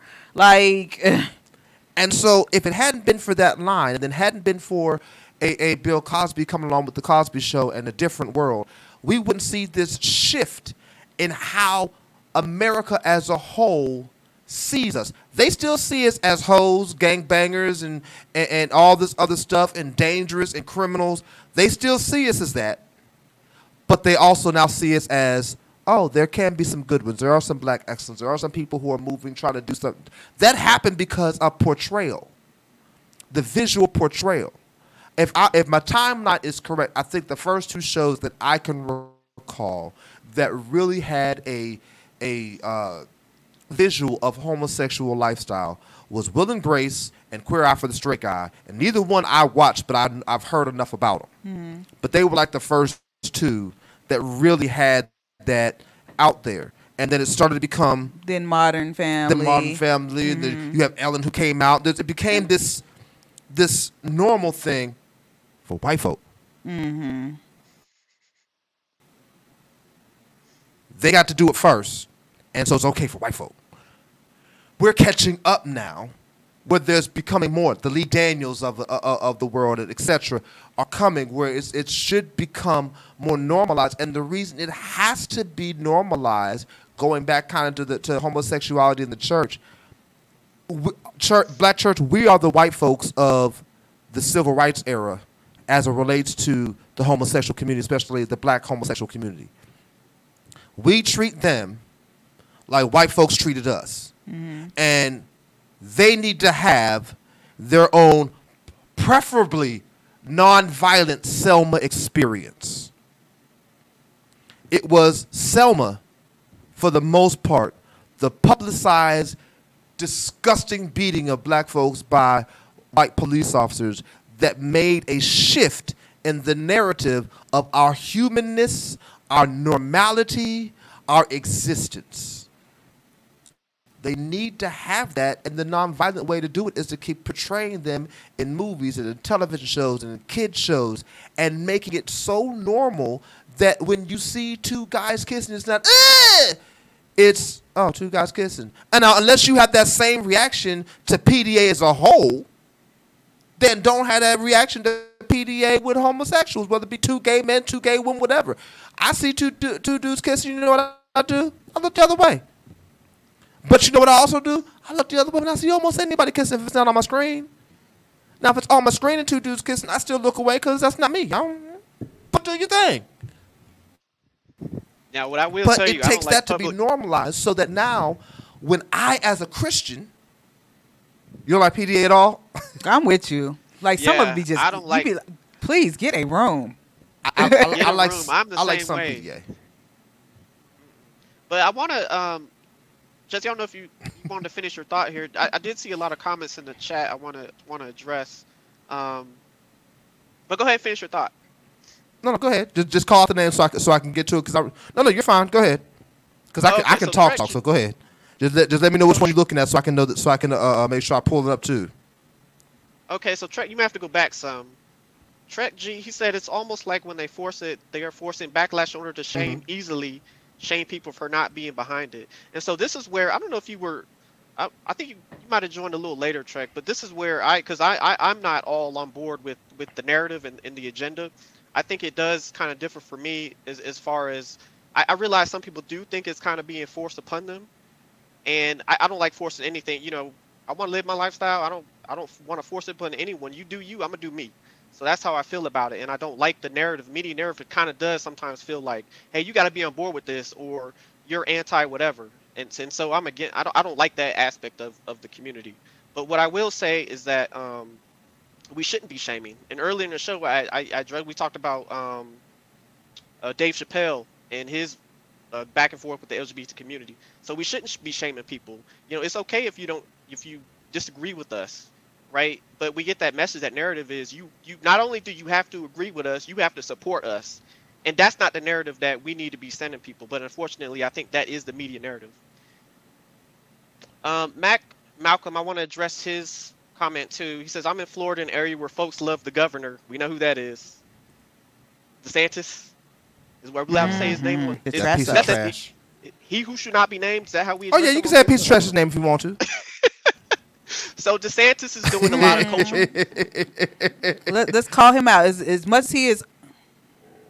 DeSantis is doing a lot of culture war stuff, and that's one thing I don't like either. I don't like the culture war things, the don't say gay bill, all that type of stuff, banning books and that type of stuff. I think that's unique. I think the NAACP even told black people to stop going to Florida, which maybe he has a point. Maybe they have a point, but the culture was the culture war stuff has to stop, and I think that goes back to um, kind of the politics and pushing that culture war narrative. So a lot of these politicians have something to run on, and I think that's one of the things that DeSantis is kind of latching on is to the culture war stuff. And he's one of the people. Eddie made a comment, a really good comment. It's way back. Don't even, but it's way back up there. But he says, the people who bark the most, the loudest about that community, sometimes are the ones doing it as well. And so that's a good point he makes. They may be anti whatever behind closed doors. They're with that guy or whatever. So the people who bark the loudest, you got to be cognizant of those. And then, And I find it. Oh, go ahead. oh no, go ahead. You good, Philando? Go ahead. So, like, I find it real interesting. People who are supportive of DeSantos, I was like he's giving, especially people of the Hispanic community. I was like, you do realize he's giving very much so Hitler vibes. Like his white Christian narrative is very much so giving Hitler vibes. Like it's not for long before he turns on his own people. Like he's very much so. For people who don't know, like Hitler was Jewish. He hated everyone who looked like him and got a whole society, a whole group of people to hate people who were him. He was gay. He had gays killed. Like he is very much so given. You have to be very cognizant of people who are willing to turn on their own people for $1. At the end of the day, he is looking to get elected, and he is pushing that conservative narrative because he don't want people looking behind his own door. This is like his laws in Florida are absolute ridiculous. Like he is trying to turn it into a white Christian society, and I was like, that does not.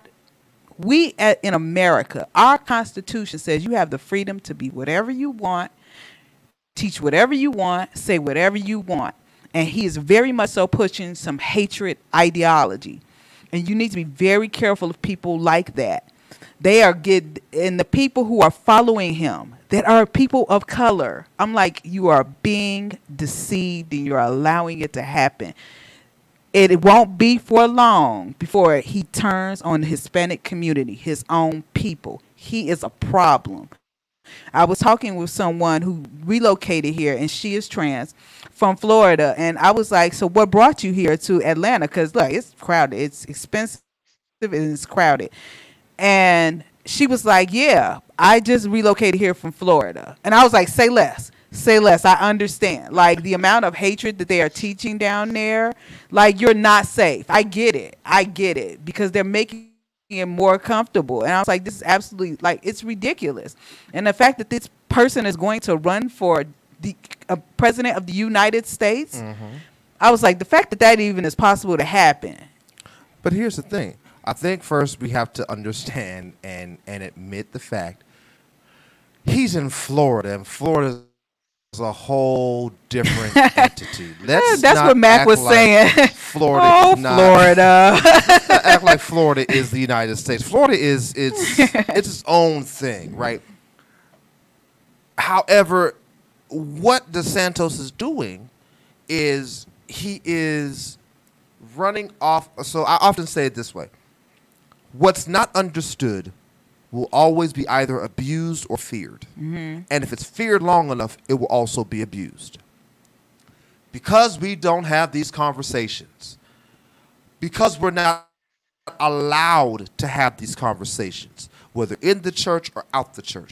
I can't ask what all these letters mean. I can't make a statement. Okay, let me go ahead and make it. I was going to make it anyway, but since I'm here.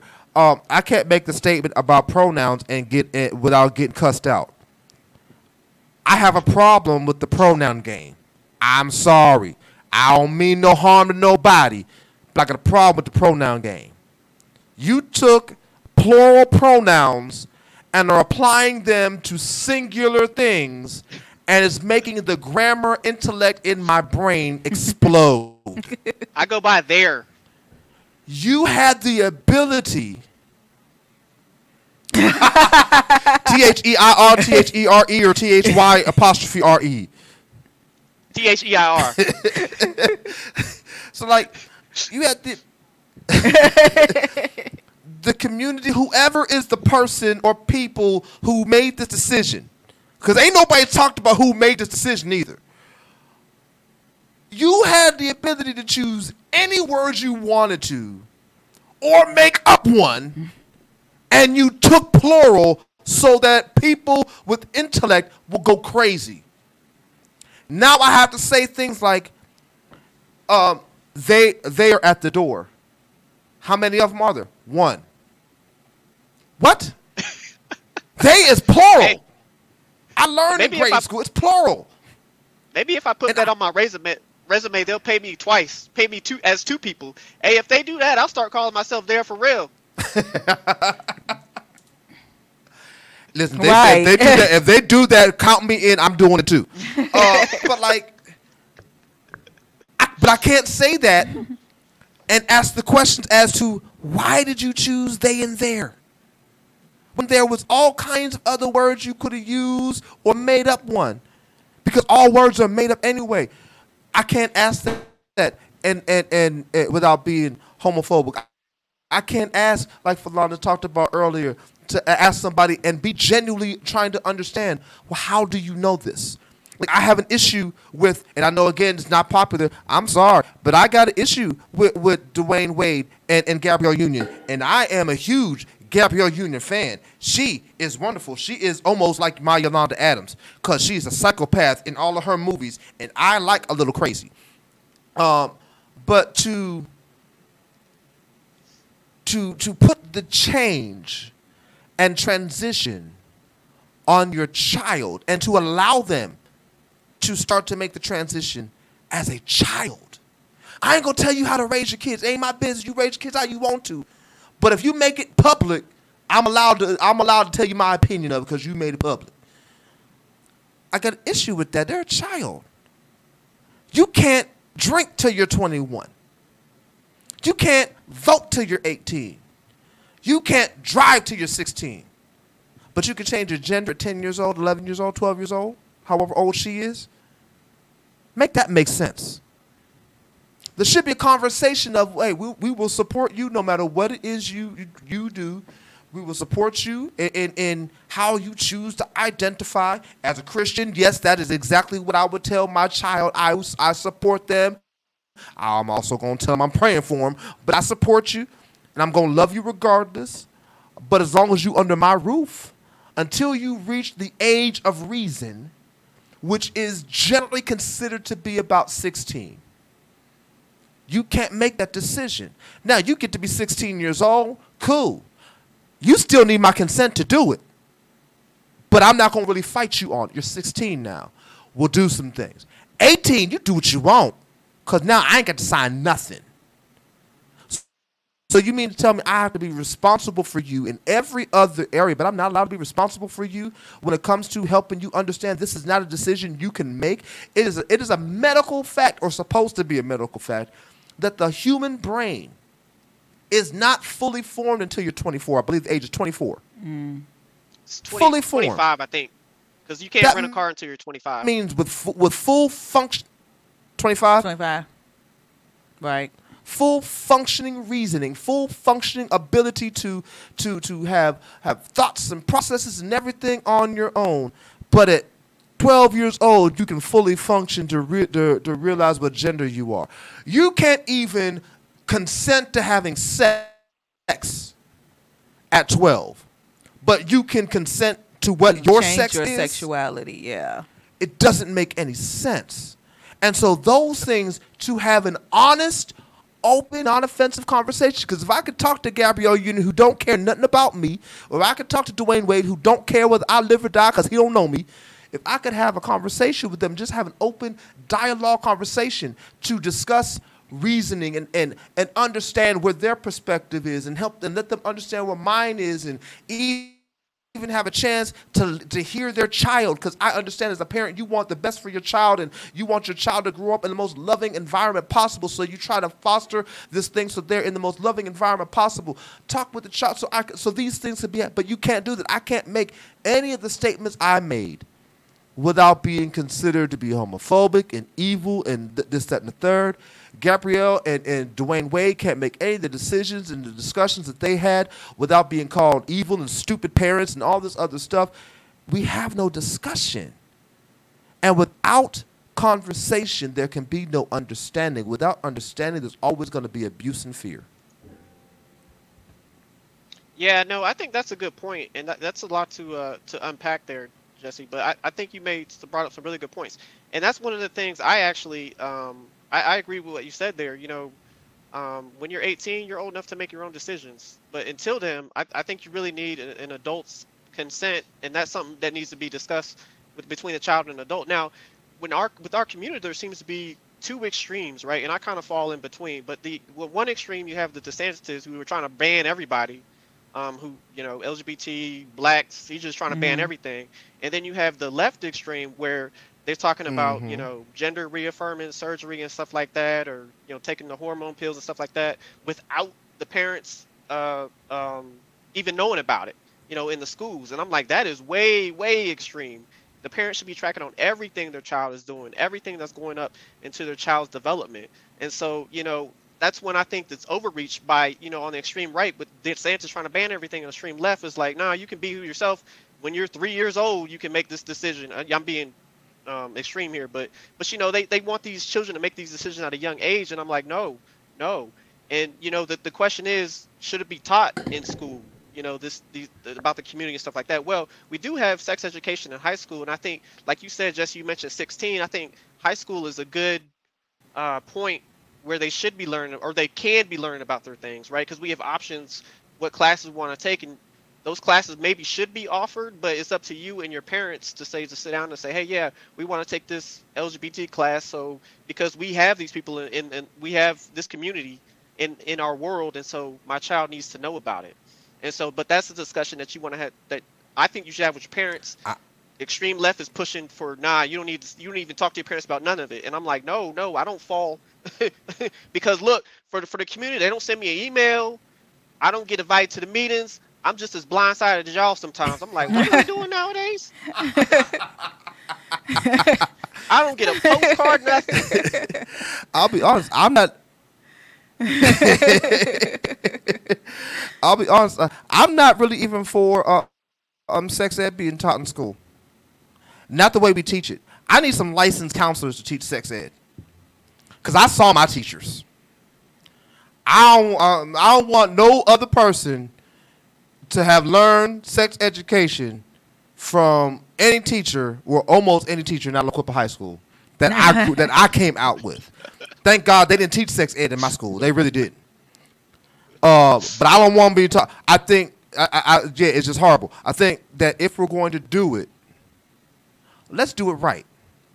Sex ed as a whole should be taught by licensed counselors so that they can intelligently and from a place of expertise, not a place from I just read a book, be able to answer questions. And yes, I also believe, and I know once again, the church don't like me for it.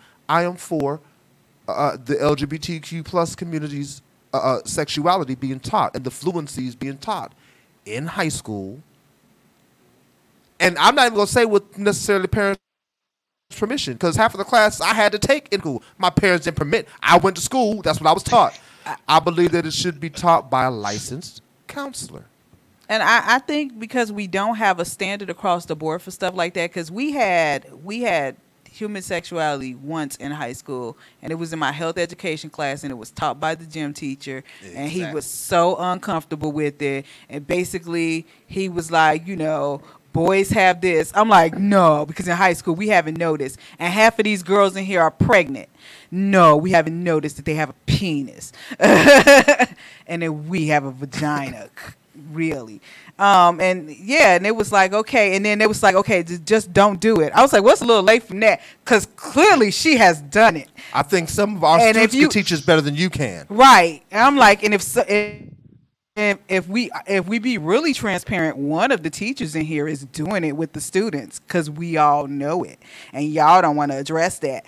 But my mom had to sign a permission slip so we can even sit in the classroom to even have that conversation. I'm like, you late at this point. and that's why I think it's ridiculous to have parental consent for that. Like when I grew up, when I was coming to school, they were still teaching home ec and woodshop and auto mechanics, except we didn't have no auto mechanics in my school because we was poor. So we had woodshop and home ec. Nobody had to consent to that. That was a class you had to take in order to graduate. You had to take half the year of home ec and half of the year of woodshop to be able to pass to go to the next grade. I feel like because sexuality is such a humongous portion of your life, from the time you get your first woody or the first time your little seed begins to throb just a little bit and you get a little drip drip, from the first time that happens. I need you not to teach it either.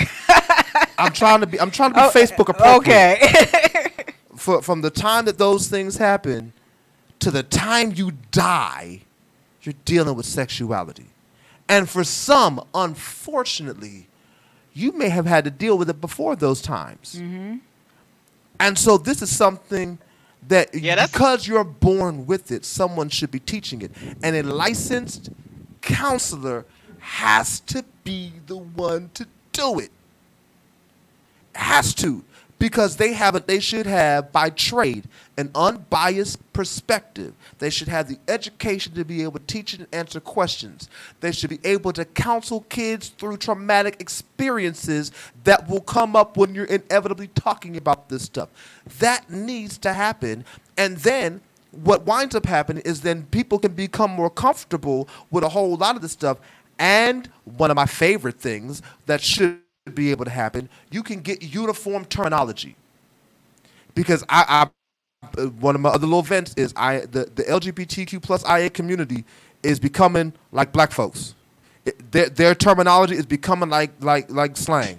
It's ebonics. It changes every freaking day, and I can't keep up. We need uniformity so that things can be understood, and in that understanding, we can grow appreciation and respect. And the conversations can get daggone better. Because I'm tired of hearing about so many people within the gay community and the trans community and the queer community and all the communities that make up the alphabets. I'm tired of hearing about the suicide rate in there. I'm tired of hearing about the depression rate there. I'm tired of hearing about that. And church, we're supposed to care, and we're too busy trying to demonize them for the lifestyle, but we won't care about them and their health, their mental health, their spiritual health. We want to demonize them as opposed to care for them. Talk to them, pray for them, love them, and watch what God will do in their lives, whether they turn or not. I'm just tired of hearing about it. And so I wanted to be in a place where we can become close together so that, from my perspective, so God can get the glory out of this whole thing. So God can be able to touch people's lives and help people and deal with people, and whether they change or not, so God can get the glory out of lives. I'm tired. And it's our job as the church to be the olive branch. We're the ones supposed to extend the branch to them. We shouldn't wait on them to come to us. We should go to them and talk to them. We should have holistic conversations with them in safe spaces so that they're okay to talk. And they know that they won't be judged and demonized for whatever they say. That's what needs to happen. And if the church ain't going to do it, let the school system do it. Because N-words is getting on my nerves.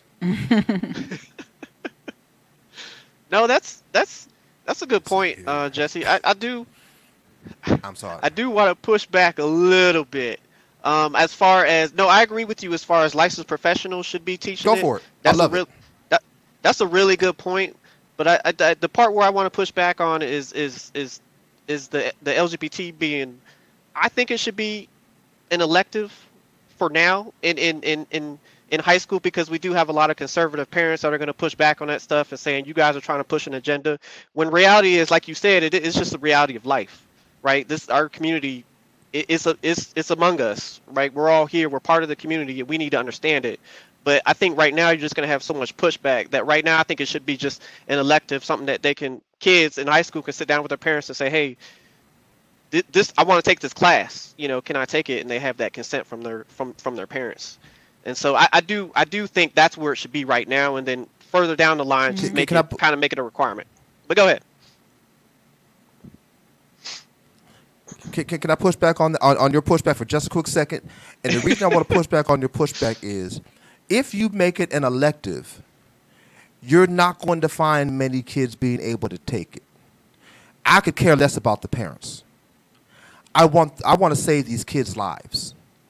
It'll give them a space to be able to not only be educated about what's going on in their emotions and in their mind and in their bodies, it'll give them a space to possibly have someone that they can talk to about what's going on that they can't talk to their conservative parents. Screw these conservative parents, because they're trying to keep black history out of schools as a whole anyway, and are already doing a good job at it. So I could care less about what they feel, what they think. I want it to be mandatory for everyone, because not only does it give the children who are going through these things safe spaces, because their suicide rate is, I'm sorry, I'm not supposed to say that word, their unalive rate, their forced unalive rate is higher than almost anybody else in the country. Oh, yeah. I want to be able to save them. Especially when African Americans. If you make it mandatory, even the kids who aren't will, especially among us. And if you make it mandatory, the kids who aren't will then be able to understand, and I promise you, you'll get it. It doesn't seem like it because kids are buttholes, but you'll get less bullying that way, because the thing is normal. Yeah. Right. You'll get the normal amount of bullying. Like my wife used to have these huge glasses when she was in school, right? And so I'm sure that in school for a time she got bullied for the big glasses. Oh, years. But then out of nowhere, all of a sudden it became okay, because a whole bunch of folk who was bullied, not just the fact that she developed, but also the fact that like a lot of the folks who she was bullying or was getting bullied by, they got glasses too. And so now that it began to decline because of that. And then the people who wear glasses now with just a clear piece of glass in it, it's not even a prescription. I'm like, that's a thing. The thing that I did in high school. Thank you, Dwayne Wayne. that I was ostracized for is now a thing. And I believe I that would think be the same case with that community. I think I'm buying. I see your point, Chase. I think Go I'm ahead, Tom. buying what Sorry. you're selling. I think that maybe that can be a segment of the sex education to have that LGBT portion in there, and then have a Hmm. separate standalone class for it as an elective. What are your thoughts on that? I, I think I go ahead. think I think it should be like if there was a way, like if I was the head of education for the United States, I would find a way to combine both of your theories. Like because I don't want them. I the only reason I don't want it separated out, Eric, is because some people have not come to terms with how they feel. And Mhm. if they make it a separate class, then other people around them, other kids around them are going to start identifying them as that. And then there's Oh the yeah. option to bully them, even if they're just curious and want an understanding. Because what if they're not going to the class for them? What if they're going to get a better understanding of a family member? Or what I if they're Right. don't. That's a going to good that point. class because they're interested in the field, Right. and this is a good way to understand how to teach the field? Right. So like I don't want to the only part with that was there's an opportunity for them to be ostracized and bullied and stuff Mhm. just for taking the class. And so Mhm. like if there was a way to combine like both of those, like I totally agree that should be in school. Like there's a whole bunch of stuff they don't teach But I, school. They don't teach finances. I was right. in my little unwanted vacation. We were talking about like what is something you wish your parents would have taught, and the amount of people who were in there like my parents never told me about how to pay bills, how to write a resume, how to pay what taxes. Like, what was that thing that happened all of a sudden after I started working? Who took my money? Like, it's so much stuff that you like gets overlooked in the home that sometimes you need that curriculum in school.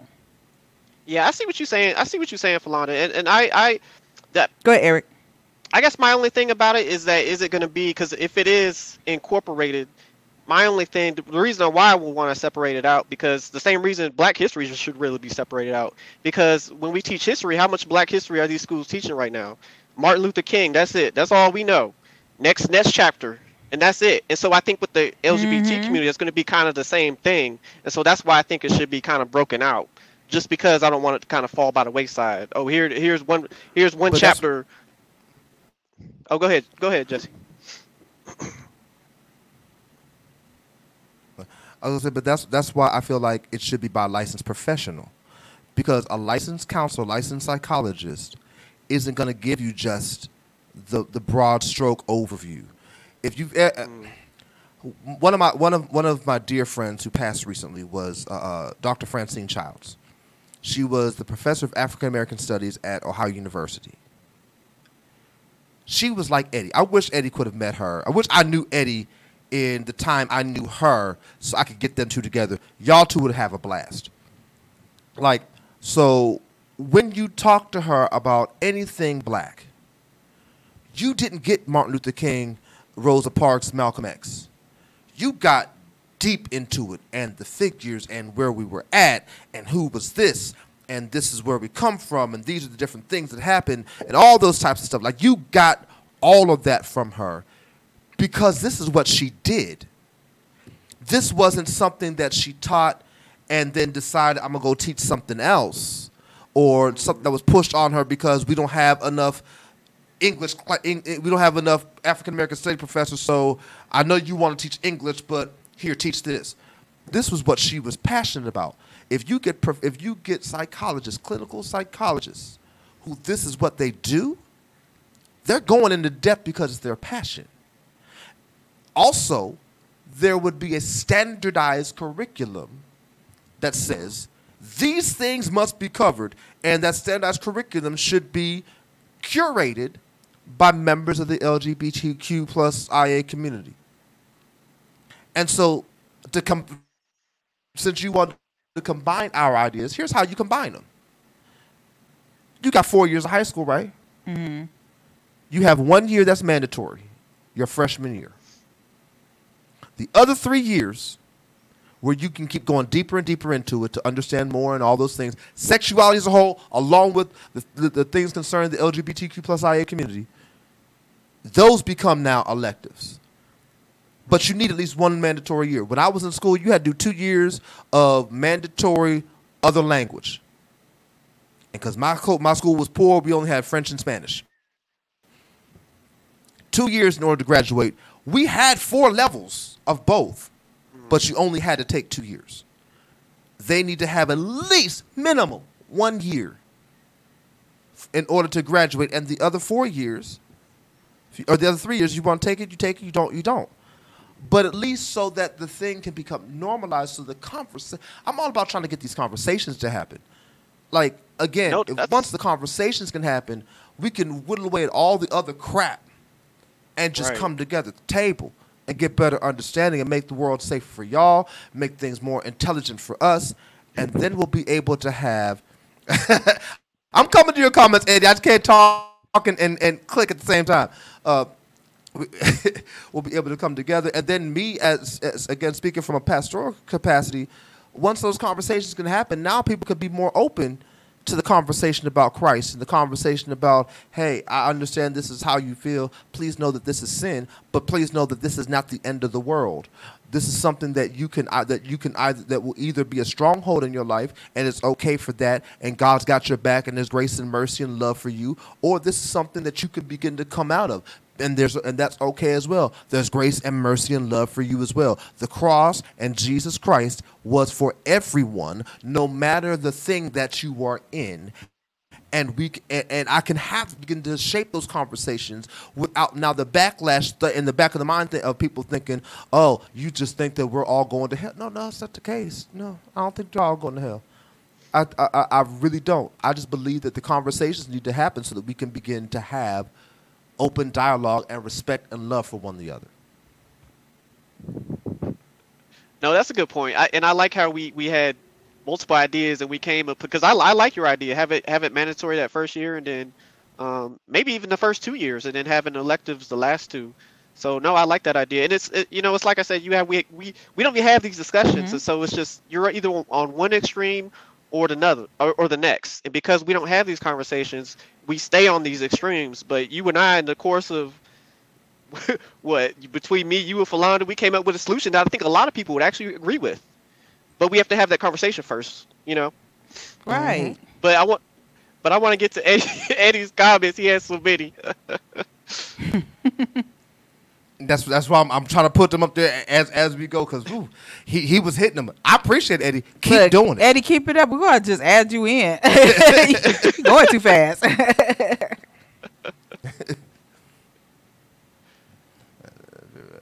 He says, I do see a lot of depression in the LGBTQ community due to decided isolation. I hate that they feel isolated, and some of it is because they simply are seeking happiness. They cut family, friends, and others until they are alone. When the relationship doesn't work, that isolation can lead to self-harm or inflicted unaliveness. I don't think they're the ones, at least from outside looking in, I don't think they're the ones always doing the cutting off. I think there's a whole lot of family and friends doing the cutting off. I really do. I don't think it's in large part, I don't think it's them. I think it's people being intolerant and unloving and like, oh, you're this, I can't accept that, don't ever call me again. Eric, have you had that experience with like certain family members after you came out, like they just couldn't? My family mostly just kind of didn't talk about it. My mother was, she said she knew, your mothers have this intuition. You Philanda, they just know everything. Like, oh, you coming out, I already knew. You ain't telling me anything new. But no, I think it's a little bit of both with the isolation, a little bit of the family kind of isolating, and then the member of the LGBT community isolating themselves as well. And because it for different reasons, because either perceive the perception that, oh, they don't accept me, even if they do. A lot of us have the perception, oh, they're just pretending just to, because I'm family or whatever the case may be. But, in reality, they going behind and saying this, that, and the other. And so it's kind of one of those self-isolating things where that's why, we're talking right now. It's good to talk and say, hey, no, I actually don't have an issue with it. I'm sorry that you perceive that I do, because the perception is everything, right? What you perceive is your reality until you have that discussion. And so a lot of times, because it doesn't happen, we just kind of go along or ignore it, or perceive that that person identifies us or thinks of us a certain way. So it's a little bit of both, Jesse. But I think a lot of it is like on the family side, but it can be on the LGBT side as well.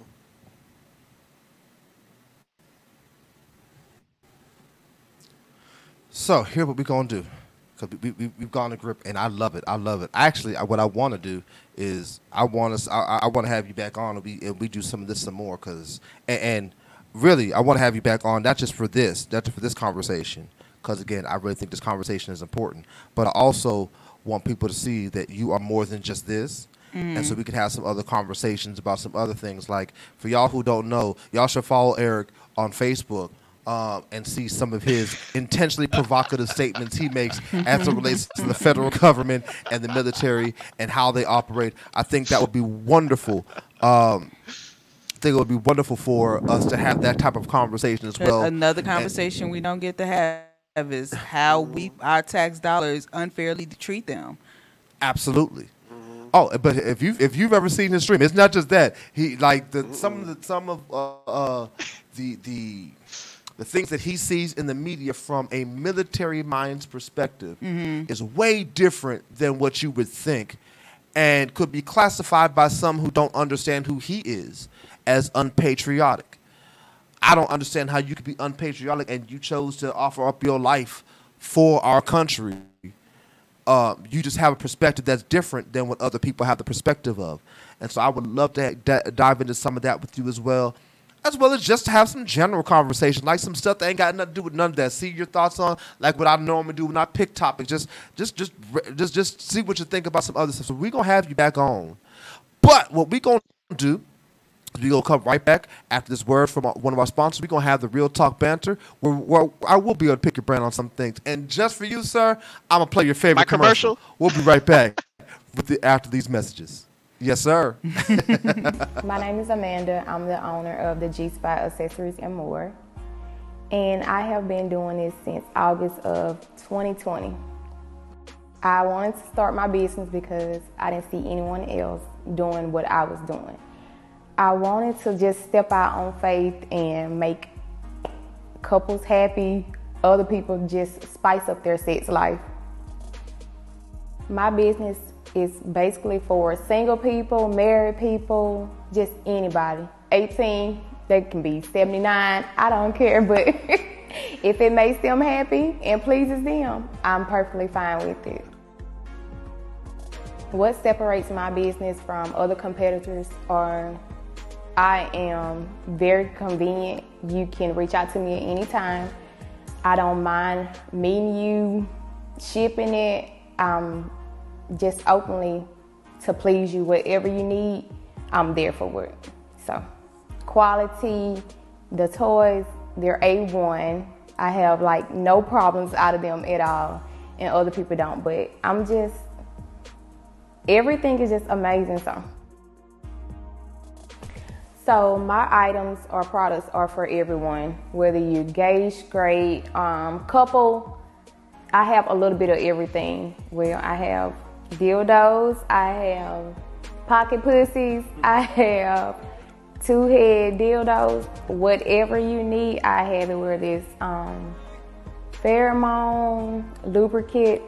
I try to have a little bit of everything. Swings, so just to lighten up stuff and just have your night enjoyable and one you will always remember.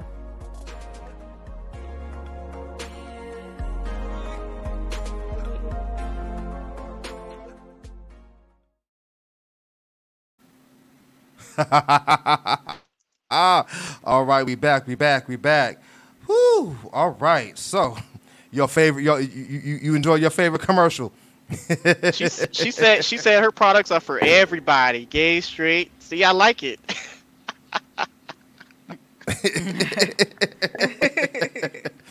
That's my good friend. Shout out to my friend Amanda, who does the thing for all peoples, and just loves sexuality for all people. So shout out to her, and I really, really, really want folks to support her, especially if you like sex. Go ahead and support her. She got some things.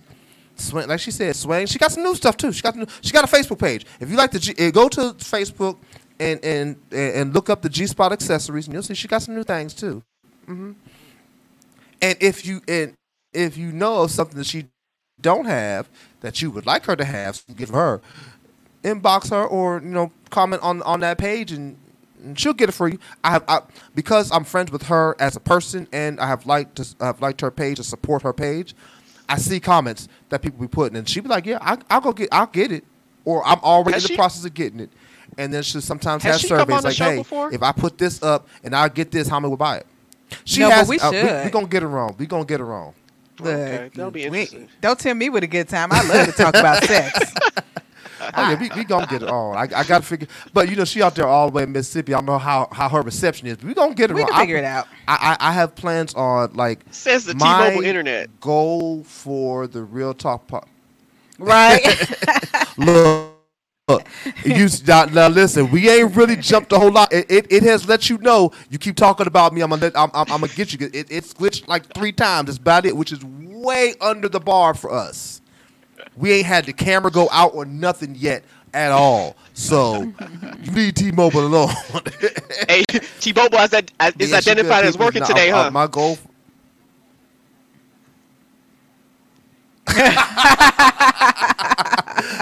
I love it. But my goal for the Real Talk podcast has shifted again. I always want to have. Always wanted to have the conversations that the church is not willing to have. That was the entire purpose of the Real Talk podcast when I first birthed it, right? But now it's not just that. I also want to be able to have discussions and interview people just about life and their life and things that they have going on. Like I have a friend of mine. Friend is probably used too strongly because we know each other, but I wouldn't say we're friends. He probably wouldn't either. But he's an actor and a phenomenal actor. He has been in a whole lot of stuff. Some stuff you know, some stuff you don't know. But I would love. I'm having him on down the road. We're gonna have him on. A good friend of mine out in Philly. She is. She deals with. I think she's still in Philly. She deals with a lot of political rallying, as well as is an awesome minister and woman of God as well. I want to have her. We're gonna have her on down the road.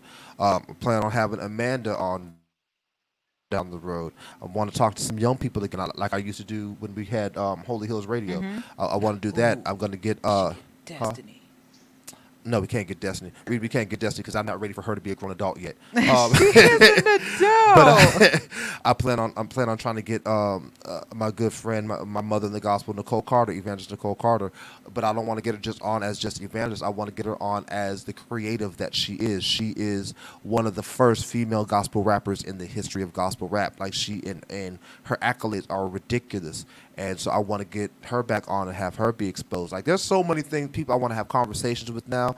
I'm in the mode of I want to have conversations while having good good topics as well, but great conversations with people to show life.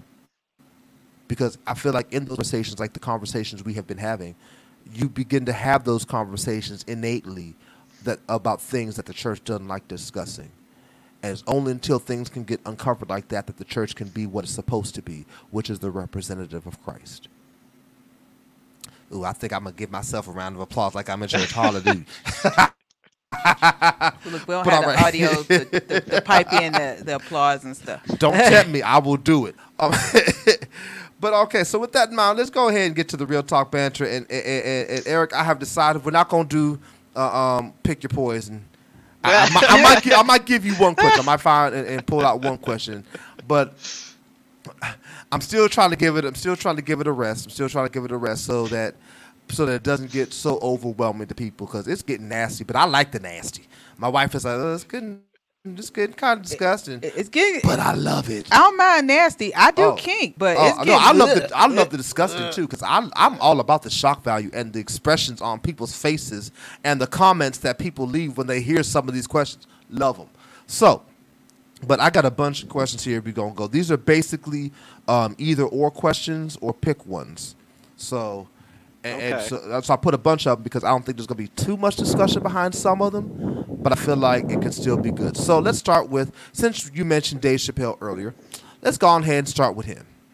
Either or, which one you choosing? Chris Rock or Dave Chappelle? Dave Chappelle. Dave Chappelle. Why Dave Chappelle?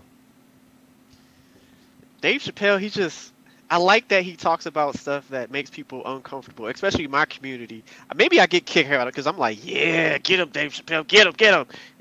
So I love the stuff that he talks about, and that he takes it right to the line without really crossing it, at least in my opinion. So that's why I like him. Where Chris is kind of, he's scared to toe the line. Chris Rock scared? Really? I think so. I ain't never known Chris Rock to be scared. Chris Rock called Will Smith and his wife a B like 19 times in his last special. I think that's because he was just over them. Yeah, but what did he say about the LGBT community? He had to make some disclaimers before he said something, though, right? Mm-hmm. But if you know Chris Rock, that's how he's always been. Even when he talked about the N-words, he made disclaimers. Like, Chris Rock is not one who is... he's not controversial for controversy's sake. He wants a clear line to be understood that, hey, I'm getting ready to attack you, but I'm not really trying to attack you out of malice. I'm attacking you because this is attack worthy. So I've always known him to. I follow Chris Rock. I follow Dave Chappelle as well. He's always been one to make disclaimers. But okay, I will take that Dave Chappelle is yours because he is a. I think you've been outvoted, Jesse. He's not afraid. I'm seeing Dave in the chat as well. Oh, I haven't given my vote yet. Oh yeah, but I'm going to in a minute. Who you vote? Yeah, I was just giving some defense for Chris Rock. So, okay. I like Chris Rock, but I have to take Chris Rock in small doses. Mm-hmm. I'm gonna go with Dave Chappelle. There's something about Chris Rock's voice that I cannot take in large quantities. Don't get me wrong. I appreciate it when you took me for my birthday to see him because I was ready for him to address the slap. But yeah, I'm gonna Dave Chappelle always. He's more of, for me, an intelligent comedian. Mm-hmm. And so it's thought provoking. I'm gonna laugh and I'm like, wait, did I? Okay, I get it. I got it. Eddie, I'm so mad at you. Eddie said, I don't find Chris Rock funny, which is sad. But he said, I always feel sorry for his microphone. The man spits in the mic like it's a spittoon. He does spit a lot. All people who talk into microphones for lengths of time spit. Eddie doesn't like Chris's attack on black me, women. Is what it is. I hear that all the time, but I don't think Chris is a black woman attacker. He's always spoken from what has been his experience and what he has observed. Actually, as much as I love Dave, I actually am going to go with Chris, and I'll tell you why I go with Chris. Though I would have defended Dave if you had said Chris, but I'm gonna tell you why I go with Chris. I go with Chris, one, because he's been funnier longer. Let's start with that. His first special is light years ahead of Dave's first special. Dave has evolved to become this master comic that he is, and ultimately the GOAT of our generation, right? But Chris is just a monster. He is moving. He's in your face. He don't care what you think. Chris Rock drops gems and drops lines that you remember for 20 years. Dave Chappelle drops thought-provoking conversation that you remember for the moment. It is 2023, and we're still talking about Chris Rock joke, N-words versus black folks. If I start that joke, everybody ain't mama knows that joke. And it provoked a conversation about the Civil War that actually was and is still happening in the black community. For every conversation he's had about black women and women in general, it's really been from his perspective, from what he has, from his history. And if you watched the special before his last special, The Tambourine Player, he wasn't talking about he wasn't talking about black women in a negative light. He was talking about his own stupidity in how he handled his marriage and what he did, and how marriage is about being in a band. And sometimes you're the lead singer, and sometimes you're the tambourine player. And when you're the tambourine player, you need to play that tambourine with a smile on your face, because nobody wants to see an angry tambourine player. And speaking as a former member of the Church of God in Christ, a black church, we love our tambourines. We don't want you playing that bad boy mad, because it comes through. Play that bad boy with intensity and with a smile, but you play that bad boy happy under Jesus. You gotta have a good temper. And so I feel like his body of work is better overall. Dave Chappelle has had a better last run since he's come back from Africa than Chris. But he's also done more specials since he came back from Africa than Chris. Chris has really been on the back end because of his disability and trying to get himself together, and also trying to get more into acting and becoming a better actor. Everybody hates Chris is true, but they only hate you when you're at the top. Everybody hates Michael Jordan too, so I think Chris Rock is in good company with that. But I can see that I'm outvoted. I'm normally outvoted when it comes to these comic conversations, even though I'm I remember that last time from Bernie Mac. Yeah. And I got a South Side of Chicago over here, so yeah, she always gonna side with anything Bernie. Which okay, It's gonna be Bernie. In the same vein of comics, I wasn't gonna do it, but I'm gonna do it because I'm a glutton for punishment and a glutton to lose. Plus, I want to get my wife back on my side. He said we could agree to disagree. He is not that Chris from CB4. Wow. Yes, he is. That was a terrible movie. Like, it was supposed to be terrible. Oh my but God. Pootie Tang was wonderful, and Pootie Tang was hilarious. Also, Eddie, I would recommend you see Fargo. The Hulu television show. Season 2. Skip ahead. No, don't go to season 2. Well, actually, you need to do season 1 so you can understand what actually is going on. But go to season 4, Chris Rock's season, and I'm telling you, it's not the same Chris Rock. He plays that wonderfully. The only comedian I really into him? Huh? Did he get a life change slapped into him? Oh, he got divorced, but not really. That wasn't life change. Yes, sir. The only comedian I really can't stand, I do not think is funny at all, is Kevin Hart. I can't stand Kevin Hart. I don't think he's funny. I don't know why people watch that actually goes to the next question. That was actually going to go to the next question, because the next question was Cat Williams or Kevin Hart? Which one are you choosing? Williams. And obviously, I guess you're going to choose Cat Williams. Cat Williams, all the way.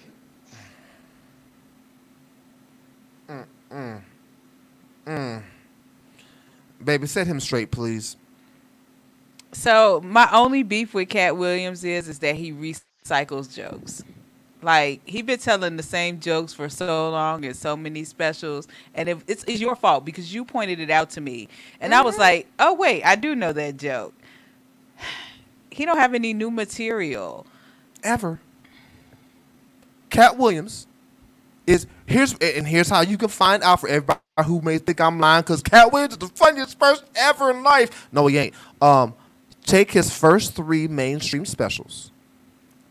Pimpin', the Pimp Chronicles. No, it was Pimpin', I think it was, where he had the green suit. Yeah, Pimp Chronicles 1 and Pimp Chronicles 2. You will find from Pimp Chronicles 1 to Pimp Chronicles 2, 50% of it is from his first special. He only sometimes tweaks jokes. He didn't do new material. Now, this new Cat Williams, last few specials, these are all new Cat Williams jokes, and they're horrible. His last couple of specials. Yeah, I didn't like the one. Trash. The one I saw was World War III. I didn't like that one. Yeah, trash. This last one he had out where he was, I forget what he was talking about, but I used his special in one of my messages in church because it was educational. I'm listening to a comic, and the only thing I got for him was education when he talked about water. He talked about water and the fact that water is the one thing in nature outside of vagina that you can't recreate. We know the ingredients and cannot make it. We know water is H2O, 2 parts hydrogen, 1 part oxygen. And you still can't make real water. And it fit for the message that I was using. That's how funny Cat Williams is right now. Cat Williams, absolutely. When you hear his interviews, he's absolutely thought-provoking, but he's not funny. It's Kevin Hart all day. And Mike, my boy, I disagree with you. Kevin Hart is more than just consistent. Kevin Hart has evolved. People's problem with Kevin Hart is that Kevin Hart is no longer telling poor people jokes. When we saw him in Grown Little Man, I told you, I'm going to call him connoisseur. I can dissect this stuff all day. I dissect this stuff like I dissect the Bible. When we saw him in Grown Little Man, he was poor. So he was telling stuff that what we call normal people, can relate to. Kev is rich now. Kev got rich people problems. Kev has always told jokes based off of his life. So because the average person cannot relate, nor will they expand themselves to relate, he no longer is funny. He's still funny. His mind for comedy is brilliant. He is wonderful. And I have yet to hear him in a special regurgitate the same joke. My issue with Kevin Hart is maybe it's maybe it's because of his movies. I don't know. I don't like him in any of his movies. It's like he's trying too hard. He's not funny. And to me, that kind of bleeds over into his specials. Maybe because I have that thought in my mind about his movie. I'm like, oh my God, he plays some terrible movies. I can't stand his role. And so I think that bleeds over onto the stage. So I'm gonna hit that in a second, right after I hit Eddie, because I'm a huge Cat Williams. I'm a huge Kevin Hart defender. Eddie, so Kev has find a special he has regurgitated, a special, not something that someone has taped or something he was trying out for a special. Find me a special where he has regurgitated jokes. He has not recycled jokes. He's never recycled jokes. His last special was brilliant. It was brilliant. What people didn't like was that the fact that he was in his home and it was not the over-the-top Kev that we're used to. The COVID special he gave was really minimized. And when you understand comedy, comics will often make themselves bigger or smaller based off of the size of the room. Mm-hmm. So if Kevin was Kevin in his home like he is on stage in an auditorium, it's going to come off worse. His last special was brilliant when you just hear the comedy of it. He is brilliant, and I promise you, nobody is able to deal with the mind that Kevin Hart is. Here's how you know Kev is a for real comic. Other comics give Kev props not about his rise and ascent, but about his comedy. Mm-hmm. Mike, you talked about his performances on the screen. Kevin Hart's not an actor; he's a comic who's learning how to be an actor. I challenge you to watch the Netflix special he did with Wesley Snipes. I can't think of the name of it. I challenge you to watch that series and tell me Kevin Hart can't act. Kevin Hart went from being Kevin Hart when he had the comedy scenes that he was supposed to be a comedian to being a serious actor with Wesley Snipes. Or watch the movie with the guy in the wheelchair he had. I can't remember the name of that one either. Oh, what was the name of that movie? That movie was wonderful. I'm just thinking about all these movies with like Dwayne Johnson and Jumanji and stuff like that. I'm like, oh my gosh, this is terrible. And Kevin Hart makes it worse, it seems like. They're supposed to be over the top silly. The movie Jumanji, The Upside, that's the one with the name of the movie that was talking about was called The Other Side with the wheelchair. The Upside. I'm sorry, The Upside. Go watch that movie. It's on Netflix. The Upside. It is a Upside. brilliant Okay. movie. He doesn't do any. It's not even a comedy. He goes completely away from comedy. It's not even a dramedy. It's all drama. Like he is brilliant in it. Like Okay. his and Mike, his last two specials. If you're talking about Cat Williams, his last two specials are trash. If you're talking about Kevin Hart, people hate his last special in his home while they laud his special in Philly. So, but that's the over the top nature of it. Kev is like I ain't trying to convince nobody. I'm just trying to let you know. Like I could talk about comedy like I talk about Jesus. I am a comedy connoisseur and I really take my time dissecting. If I didn't appreciate the craft of comedy, I would try to be a stand-up comic. I'm No, not I gotta funny. I'm witty. I gotta check it out now, Jesse. I'll check out that what, uptick or up street, something like that. You said The upside. upside. Okay. let me The write that upside. I will inbox it to you as well. The upside. It is wonderful. Eddie says as well, I do think David's changed his field. He sees himself as free. I can only go off of what he has promised white folks. He would yeah, and that's why Dave is this generation's greatest of all time. The man was able to do anything he wanted to and told folks kiss his butt on top of and remained funny. He evolved and still remained funny. And now he's more thought-provoking and still funny. And very few comics can do that. He is the standard for this generation. As a matter of fact, I would go so far to say Dave is better than Eddie. Dave is better than Richard. And I like Richard. I'm not a huge fan of Eddie's. But do you Dave really, is better. do you really outgrow the predecessors?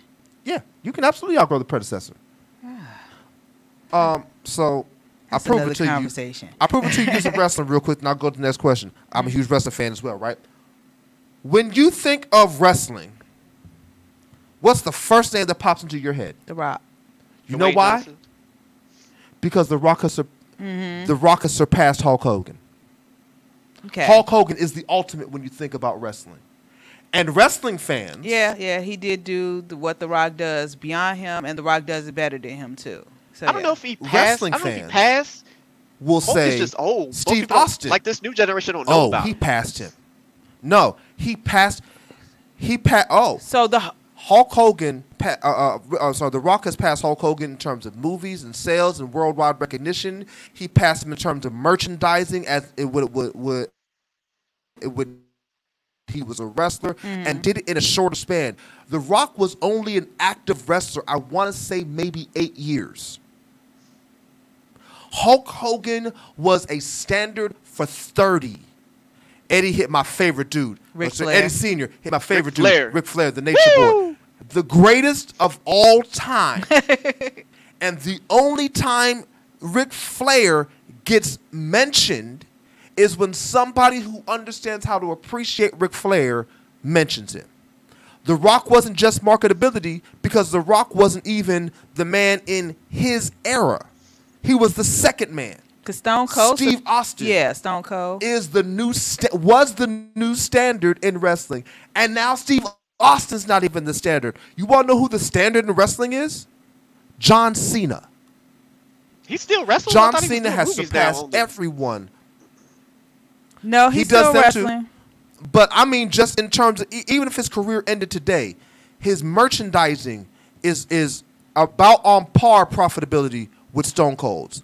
His marketability surpassed Steve Austin's. His presence and what he's accomplished in his career has surpassed both Steve Austin's and The Rock's and Hogan's. He's the new standard. So yeah, you could surpass your predecessor. You just have to be better. Dave is better than Chappelle. And yes, I recognize Eddie You mean that Dave would is say better than Eddie? I'm sorry, yeah, Dave is better than Eddie. And yes, Eddie, I recognize that Dave would disagree. He says Eddie is more naturally funny. But most comics who have come after Eddie and have come from Eddie's tree, they reverence him and will never say they're better.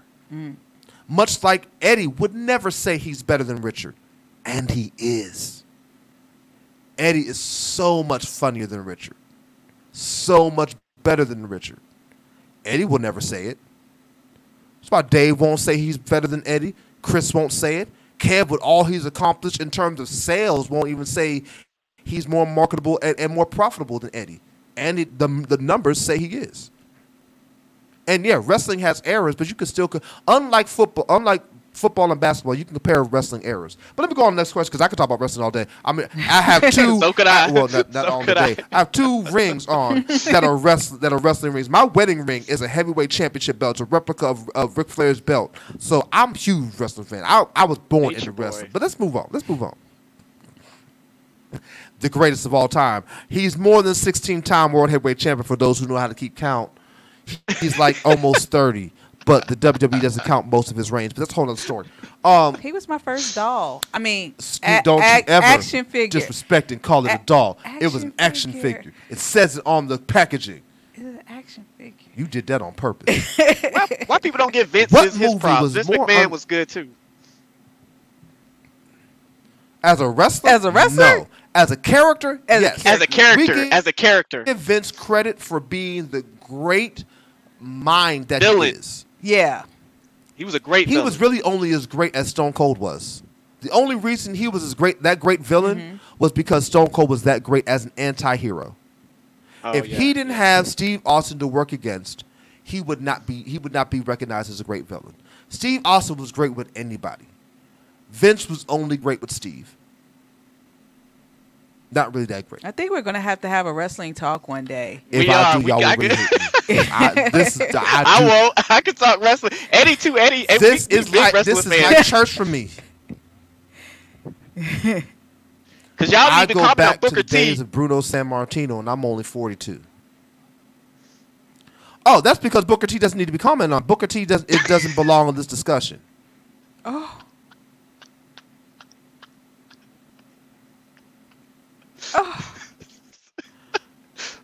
Why you with me, right? His props. For what? Yeah, exactly. Yes. For what? For what? What Booker T need credit for? I don't even put my phone down. What's Booker T need credit for? King And I love Booker T. What does Booker T need credit for? You can't dig it. That's what it is, Philando. He can't dig it. He can't dig it. You know why? Because I want to be able to be The Rock and pay people to dig for me. They'll give that. That's my problem with wrestling fans like you. Like, these black people are in there coming into this very white arena. Right. They are excelling. Right. Okay, so physically. we gonna do if we're gonna do that, then you need to give Ron Simmons credit. Yeah, you see how is he? Is he? Is he? You mean Ron Simmons, the first WCW World Heavyweight Champion, Black WCW World Heavyweight Champion in history? Without Ron Simmons, there would be no Booker T. As a matter of fact, Ron Simmons helped train Booker T. We gonna talk about that person. That's who you talking about. If we're gonna give trash Booker T credit, he don't have the name recognition that Booker T has. He don't have the name recognition. Yeah. You know why he don't have the name recognition Booker T has? Eddie, the Junkyard Dog. Ain't nobody thinking about JYD. That man was fresh off a slave ship. Wow. Wow. The man walking with a chain around his neck. That wasn't his fault. And was barking like a dog. You want me to give him credit? He was my other I'm not giving Slave Yard Dog credit for nothing. Other than being a black man in a white industry and trying to succeed. And he tried. Tried is the operative word. I think he paved the way for a lot of people to come in, especially during that Hulk Hogan era. No, he didn't. I guess the only thing he can smell is what the Rock is Maybe cooking. we should move on. That's it. Big Cat Ernie Ladd. Right. Big Cat. Ain't nobody thinking about Big Cat Ernie Ladd. That cross-eyed fool. Ain't nobody thinking about him. You mean the man who almost derailed Rocky Johnson's career? You mean that guy? Oh, okay. Never mind. I'm sorry. I told you I could talk wrestling with the best about. I do this. The Von Erichs. Now the Von Erichs are a tragic story that I don't care about. I can't even remember Gino Hernandez. That's how good he is. Hot Stuff Eddie Gilbert was trash. Trash. Rocky Johnson we only know because of his son. Did you really bring Devon Dudley into this conversation with singles legends? You knew who I was talking about, though. You knew who I was talking about, though. Because I'm a real wrestling fan. That's why I know. She don't know who Devon is. Wait, wasn't he part of a tag team though? Yeah. The Dudley Boys. Yeah, The Dudley took you a Boys. minute though. You didn't recognize that name right away. Oh, Get the table. And if you go and you can't mention Devon without mentioning Bubba, and you can't mention Devon without mentioning Deacon Devon, the church character he played. Oh, yeah. I do this all day long. Yeah. I do this all day long. Now the Briscoes were okay for the 70s. I'm talking about people who transcend time. No, okay, we're gonna move on to the next question because you mentioned New Jack, and I will not mention that ECW lunatic. We will not discuss that ECW lunatic on my channel at all. I'm sorry, I cannot do it. We're gonna move on. We're gonna go to movies. Let's go ahead and go to movies. Talk about movies. That's what we're gonna do. What movie was more unrealistic, but is the better franchise to watch? oh Lord. John Wick or The Fast and the Furious?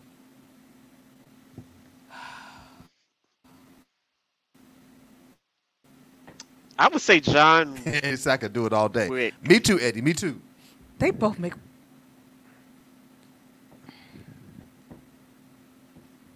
Yeah, I would say John, John Wick. Wick? I'm not. Now remember, it's got to be. It's the combination of more unrealistic but a better watch. So you have to not only make the argument that it is a more better watch than the unrealistic. Fast and the Furious franchise, but it also has to be more unrealistic than the Fast and Furious franchise. Oh, more unrealistic. If that's the case, yeah, I gotta go with the Fast and So I Furious. phrased 'Cause it those that way. movies are just Yeah. those movies are just too unrealistic. I mean, they going underneath trucks and then there's so many of them too. It's like I'm kind of getting tired of the Fast and Furious series. So yeah, it's Fast and Furious. Mm-hmm. Eddie said Fast and Furious is not a good watch. I think like at this point we are only watching the Fast and the Furious movies because they can. How do you after the car in space They did have a car in space. Oh my god. with Tyrese and Ludacris in it? Why? Why is that a thing? Like. And they They never make my showed. butt They never itch. really showed them coming back and how they got back. And how they got back. It's supposed to take months to get back, but they got back in 3 days. I did.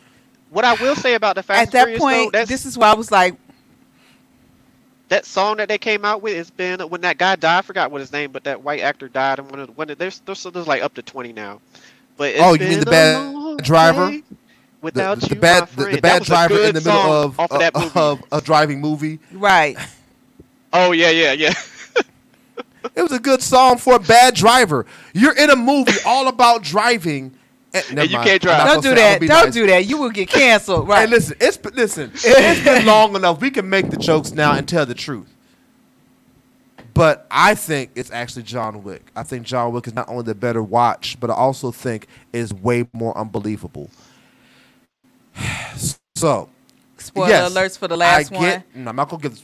Well, first of all, it's been long enough. It's no longer a spoiler alert. If you ain't seen John Wick 4 by now, that's your problem, not mine. God, I hope that movie but- does not come back. So It is the though.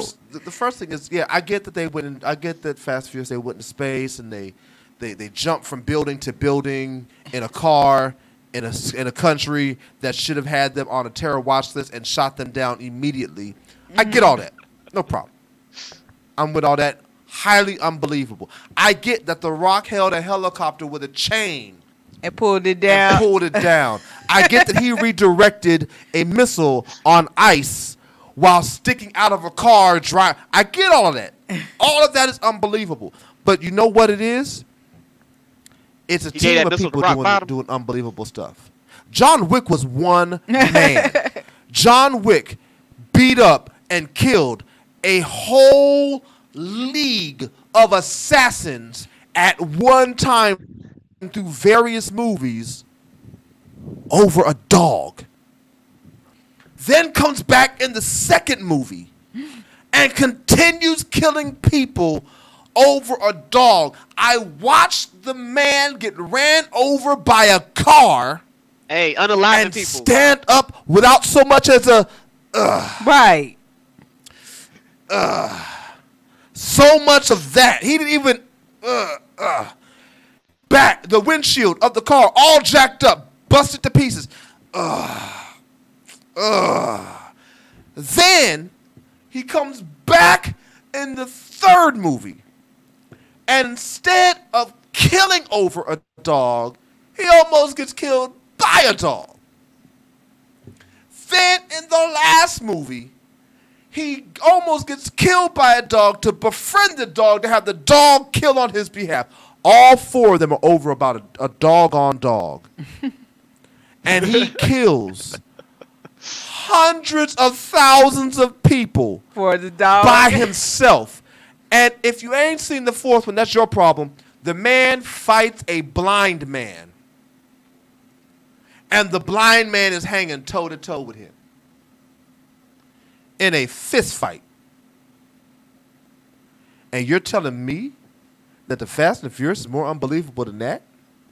There is an off chance, super off chance, that some of the stuff in the Fast and the Furious is accomplishable. Take a car to your legs and your back going 60 miles an hour and tell me how you feel. That's what I want to know. And Mission Impossible was unrealistic. It's not timeless. I can't stand Tom Cruise. Tom Cruise is one of the worst short men actors on the face of the planet. I love the fact that he's short and I can call him short. He is like being referred to as short. Tom Cruise is like 4'2", and so that's what people need to know. He can fit in your pocket. He's pocket sized at this point. And he's a really bad actor at that. Although his stamina is ridiculous, he loves to run. And the only reason people keep booking him in action movies is because he's willing to do his own stunts. Hey, didn't you just say we're supposed to love everybody? What's going on with this short people stuff? Right. I can still love him, but call out the fact that he's short. The man is short. My kneecap is taller than him. Stop it. I also can love him and tell you he's a horrible actor who just happens to do his own stunts because he's got an unalive wish. Yes, Eddie. John Wick fell down 1,000 steps and was still, not only did he fall down 1,000 steps, Eddie, and was still ready to fight, but time stood still for the man. He had like 5 minutes. The longest 2 minutes in the world. To get up all of these steps, gets halfway up there, gets knocked all the way back down, and still gets back up before time ran out. Kiss my grits. Not only in a suit, Eddie, but in dress shoes, in church shoes. I have been in church shoes. Your bunions and toes will kill you. Okay, I'm sorry. I just had to get all that out of the way. And yeah, Tom Cruise is an animal, Mike. You're right. He's an animal. He's an animal who needs to be put down. And yet he's coming out with another Mission Impossible movie. Someone please stop his career. Just let him go on into the wilderness. So next question. Got another one. This one I stole. Shout out to the Kev on Stage Studio app. Shout out to Keon, who's a comic who has a show called Keon's All Stars. And on one of this particular All Star episodes, he had an All Star lineup of best movie soundtracks. And so I picked 3 that I thought were the best of all the ones on the list, and probably the best of all time, really. And so you have to choose one of the 3 that you're going to say is the best of all time. Best movie soundtrack: Boomerang, Soul Food, or The Bodyguard.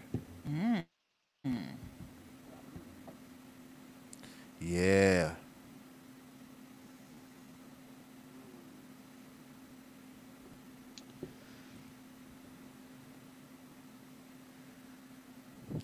Hey, Eddie, he said Tom saved Japan.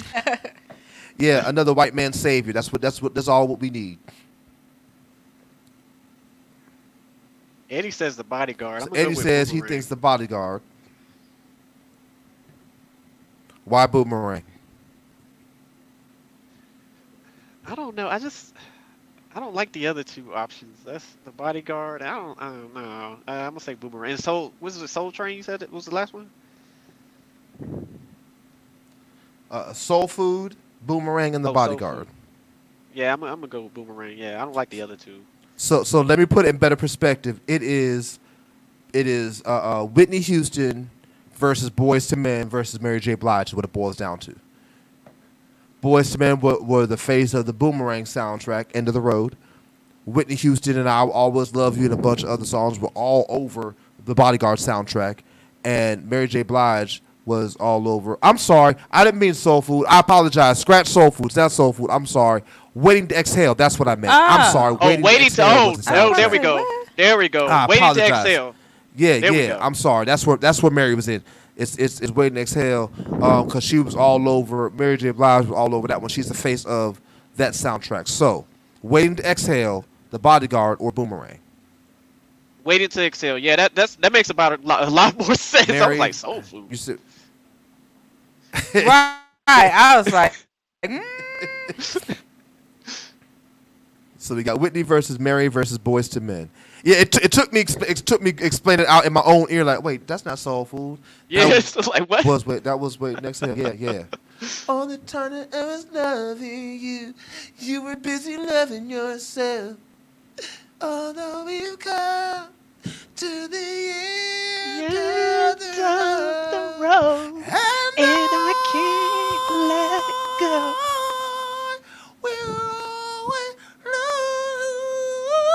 ooh, okay, all right. Okay. We know Jesse All does right. not identify as So a singer. I'm gonna have to look these up because I gotta look at the soundtrack. Nope, but on memory. Right. I really don't, and I have an EP out, and I still don't identify as a singer. Nope, not at all. Nope. No, stop cheating. Stop looking up. No, we ain't doing no lookups. No. Off memory. Off memory. Off Don't be memory? cheating. Yeah. No. Off memory. Bodyguard. Boomerang. Waiting to Exhale. Eddie got a point. Bodyguard still topping sales. It is. Mike has a point. He thinks that Boomerang has a more full soundtrack and not just one artist throughout. That's also true. But Eddie comes back with a point. Also, like the folks are still singing songs to Bodyguard, but "End of the Road" is still one of the hardest songs in R&B history. So don't cheat out "End of the Road" and Boomerang.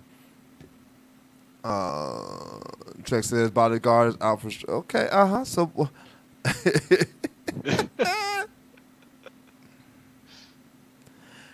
And he says he loves the Boomerang soundtrack, but you can't beat Whitney. It's hard. It's hard to go against Whitney. I mean, Texas like It that was is. a Whitney album, but But to Mike's point, Boomerang was a more complete actual soundtrack. it was, and that's why I lean more towards Boomerang. Like I think a whole lot more like as far as being a soundtrack and being there to tell the story, like technically, and this people gonna come for me, and I don't care. Like Whitney Houston, like with the Waiting to Exhale soundtrack, not Waiting to Exhale. Yeah, I gotta say Sorry. Waiting to Exhale too. The Bodyguard soundtrack, that was a long video. It was a Michael Jackson kind of video. Like what was that? The movie I told you Moonwalker. wasn't a Moonwalker. Yeah, that wasn't a movie. That was a long video. I tend to agree. So yeah, I'm gonna go with Boomerang. So Boomerang and Mike, you said I'm sorry, not Mike. Eric, you said you was going with Waiting to Waiting to Exhale. Exhale. Yeah. Okay.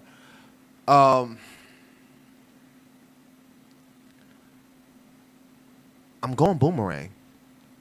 And I'll tell you why I'm going Boomerang.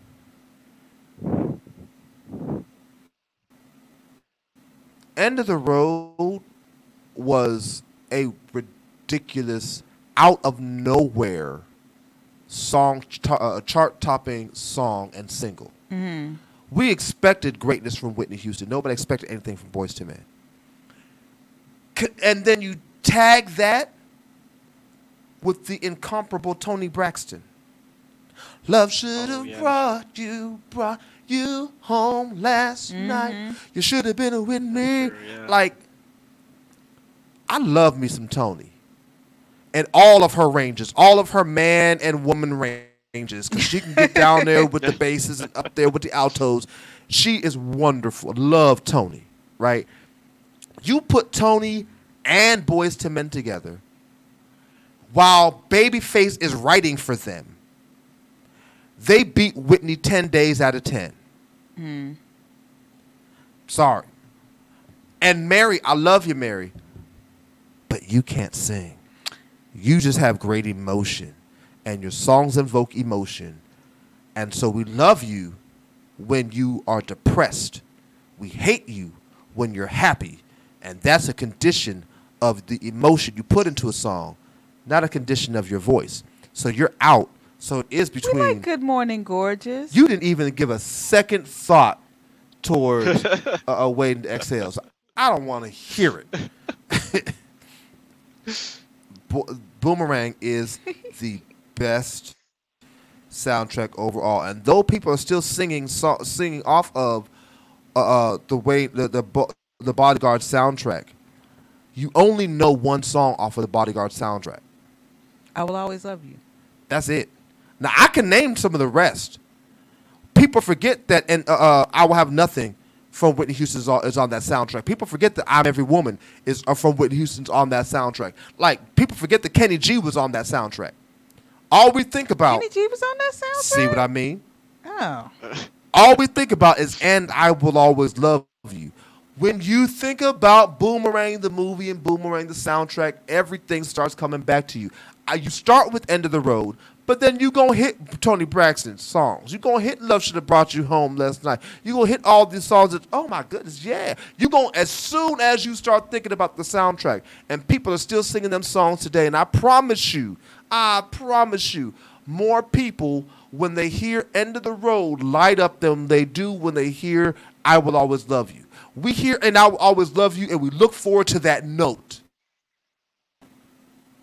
And once Whitney couldn't hit that note no more, we was done with her and that song. We hear End of the Road right now. And people who are born and grew up in the 90s are going back to their proms, going back to dances, going back to breakups where they was reading letters that actually were written. It's Boomerang. Sorry. Yes, Mike, Boomerang had multiple great tracks. He said, I ain't gonna say it, but Mike, I gotta put it so folk can read it. He says, I guess I'm biased. The only thing I liked about Waiting to that's not Waiting to, what the heck is that? It's What'd you put? WTH. No, I didn't put it, he put it. I'm trying to figure out what the WTH portion is. Because it's not Boomerang, it's not Bodyguard. And I don't recall where the line is coming from. And I found it funny until I started reading it ahead of time. Mike, you got to tell me which one that one is, because I'm blanking. I shouldn't like it on my own show. Don't stump me on my own show. That's not cool. Yes, you're right, Eddie. People have tried to sing the song. Oh, yeah. There you go. Johnny Wait, Gill is Exhale. on Yeah, there. that's what I thought. But Wait and Exhale, it's thank you. No, people don't remember just the You Raggedy Bee line from Waiting to Exhale. They remember the car burning. The car burning. That's Angela the most iconic Bassett scene. Makes that movie. Yeah. and yeah, folks are still trying to sing And I Will Always Love You on American Idol and other song shows. Ooh. It's because that's a powerful song that a singer can showcase their voice. But normal people, when they hear End of the Road, light up and go back. We just try to imitate Whitney with the song. We relive End of the Road. I promise you.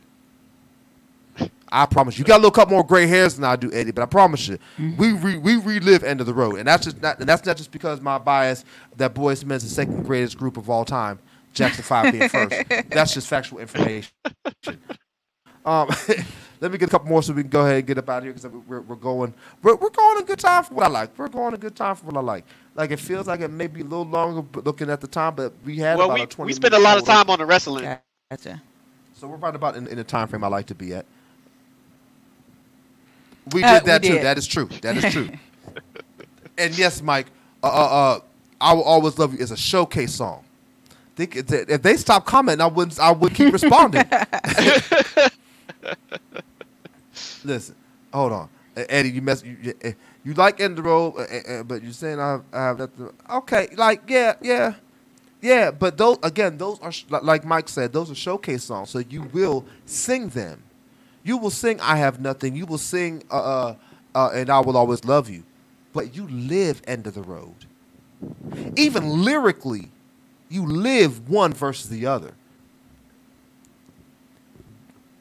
The only reason that Whitney really did that song well is because our only comparison to that song was Dolly Parton.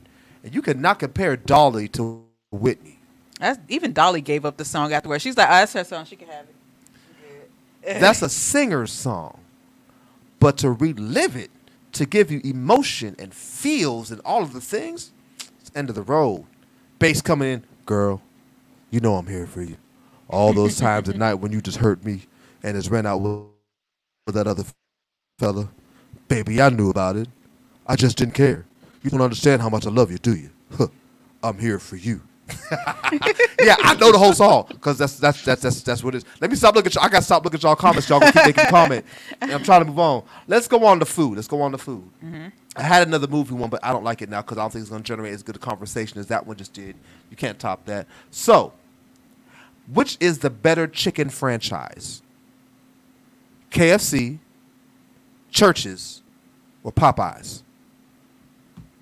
Popeyes. I'm not hating on Dolly Parton. She just have you ever heard Dolly Parton's "And I Will Always Love You"? It's horrible. But I love Dolly. Dolly was great, especially when she was with Kenny Rogers. I'm a music person too. I'm sorry, Eric. He caught me with the hate for Dolly Parton. But what'd you say? You said Popeyes? Popeyes. Yeah. Okay, so wait, what are the choices again? Why is it Chick-fil-A? I thought that's what you said. Love that chicken at Popeyes. Yeah, why is it Chick-fil-A in there? Because if Chick-fil-A was in there, Chick-fil-A is gonna win hands down. I'm trying to make the conversation difficult. Oh, I know why Chick-fil-A. I know why Chick-fil-A is in there. Great wrestling conversation. Go back for it. It's the LGBT community. Hey, I still like it though. They got some good food, but yeah, they don't really like my community. we ain't welcome in there. Listen, I've known in passing a bunch of members of the LGBTQ community, and they all say the same thing. He may hate me, but I love his chicken. So I'm going to actively protest it while eating it, and I'm like, go ahead, do your thing. But yeah, it's KFC, Church's, and Popeyes. So you say love that chicken at Popeyes. Oh yeah, they got the best chicken sandwiches. I think it's better than Chick-fil-A chicken sandwiches. Okay. Now I don't know about that one now. But it's best. I know that's right, Eddie. It's Harold's. It's best. I said franchise. Harold's is a mom and pop location. Is a mom and pop store. It's a mom and pop store that's got a couple of locations. That is not a franchise build. Okay, where's there a Harold's in California? I never heard of Old Harold's. Where's there Harold's in Pittsburgh? I heard there's one in Arizona. What? Boom. He in Cali and they never heard of Harold's. Yeah, because they ain't got no Harold's yet. But if if you build one, Eric, they will come. But you know what he has heard of? He's heard of KFC, Popeyes, and Church's. Okay, that's what I thought. Okay. Wait, where's Harold's commercial? Harold's ain't got no commercial. They ain't got no commercials. Exactly. That's why I said franchise. Leave me alone with them Harold's. And ain't even Harold's y'all like. Y'all like the sauce. Stop playing with me. Harold's chicken is just mid. The sauce, however, is delicious. Is fire. I don't think I would put Harold's sauce on my chicken, and my chicken will outsell Harold's. I don't think Church's should even be in the competition. It should be Zaxby's or Bojangles. That should be in there. Well, when you get your own podcast and have your own banter show, you can put them two nasty chicken places in your list. Zaxby's is disgusting, and Bojangles, that old slave place. Don't nobody want that slave place. I can't stand that mess. Look, I ain't had them no place but here, and that chicken was dry. Them biscuits was drier. You know why it's all dry? Dry. Because all the moisture went out of the slaves' tears as they were cooking it. Bojangles is horrible. Ugh. You gotta dodge all the bullets to get to a Church's. Right. I be like this trying to get to Church's. But when you get there though, And in the illustrious words of Evangelist Janelle, who's a avid watcher and a member of High Praise Ministries, but did you die though? That's the question. You may have to dodge the bullets, but you dodged them to get there.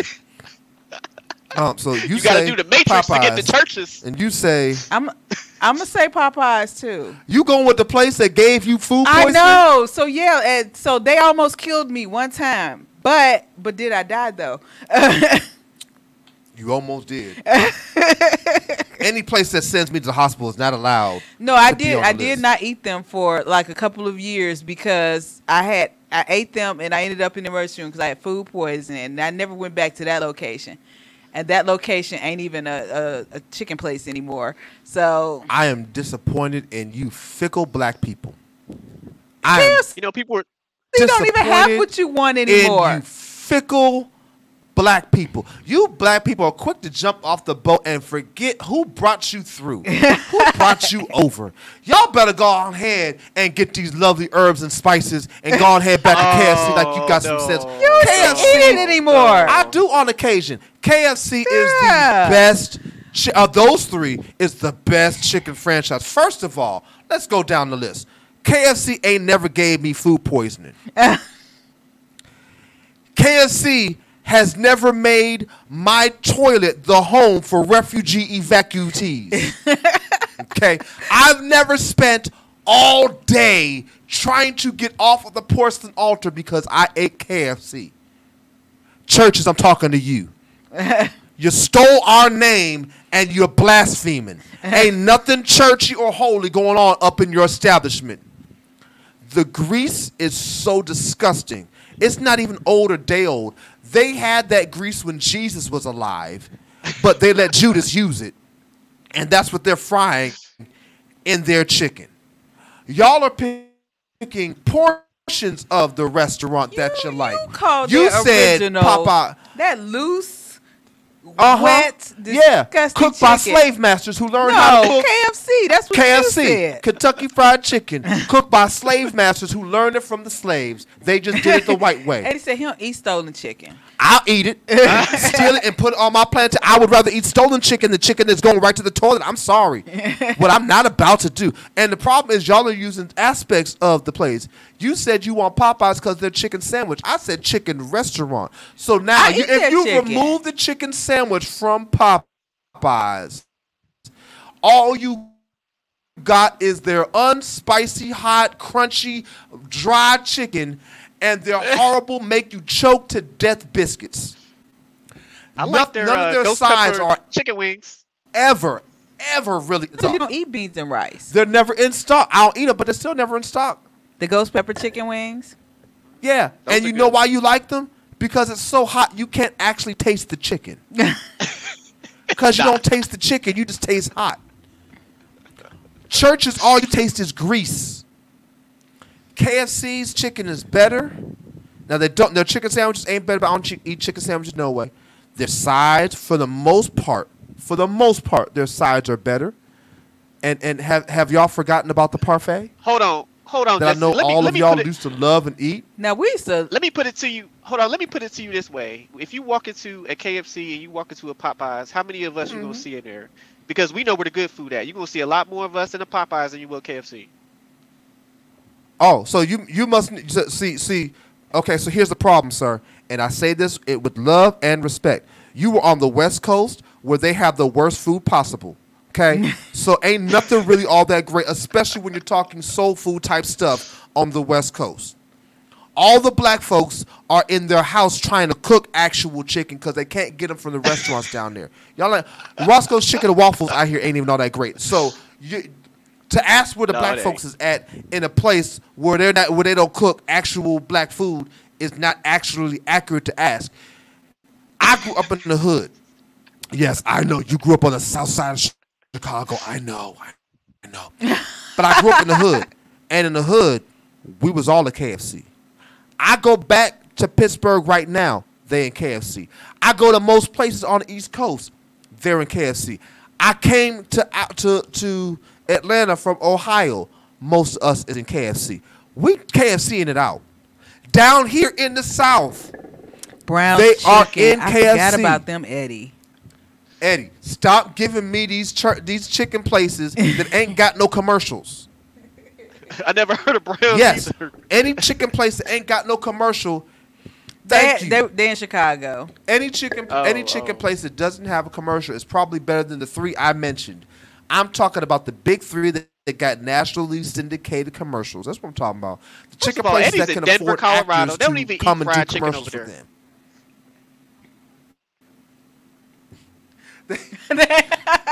They really They don't. got no chicken. They got sautéed chicken over there, sautéed and broiled. They take the chicken and put it in the water and just boil it until they feel like it's done, and that's how they eat it there. And all of your options are disqualified from this conversation because you're in where you are in the most Caucasus of Caucasus Mountain places. Eric is over there on the West Coast where they don't have soul food because they prefer Mexican food and Spanish food. So he has an excuse. You there where they like rice. They like rice. That's what they like. They like rice where you're at, Eddie. They eat plain white rice. They like their guacamole over there where Eddie's at. Yeah. They put the guacamole on the rice. That's what they do. That's what it is.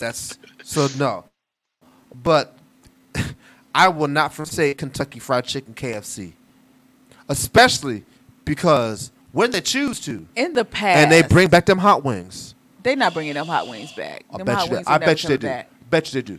I thought the same thing about the honey barbecue wings. And guess what came back years later? Took a decade, but they came back. Watch them hot wings come back. And when them hot wings come back, I'm going to gain 30 pounds. If they bring them back and they don't bring back parfaits. I don't care about them parfaits. I never ate them parfaits. I know y'all love them parfaits, That little bucket was life. See all these memories that you have in flashbacks, but you forsake KFC. That's why I don't like y'all flighty black people. Let's go on to the next one and make folks even madder. Better fast food, and I automatically am disqualifying one because I don't eat it, but I have to put it on there because it's big enough to put on there. Better fast food: McDonald's, Wendy's, Taco Bell, or Burger King. The original Big Four. I'm gonna go with BK.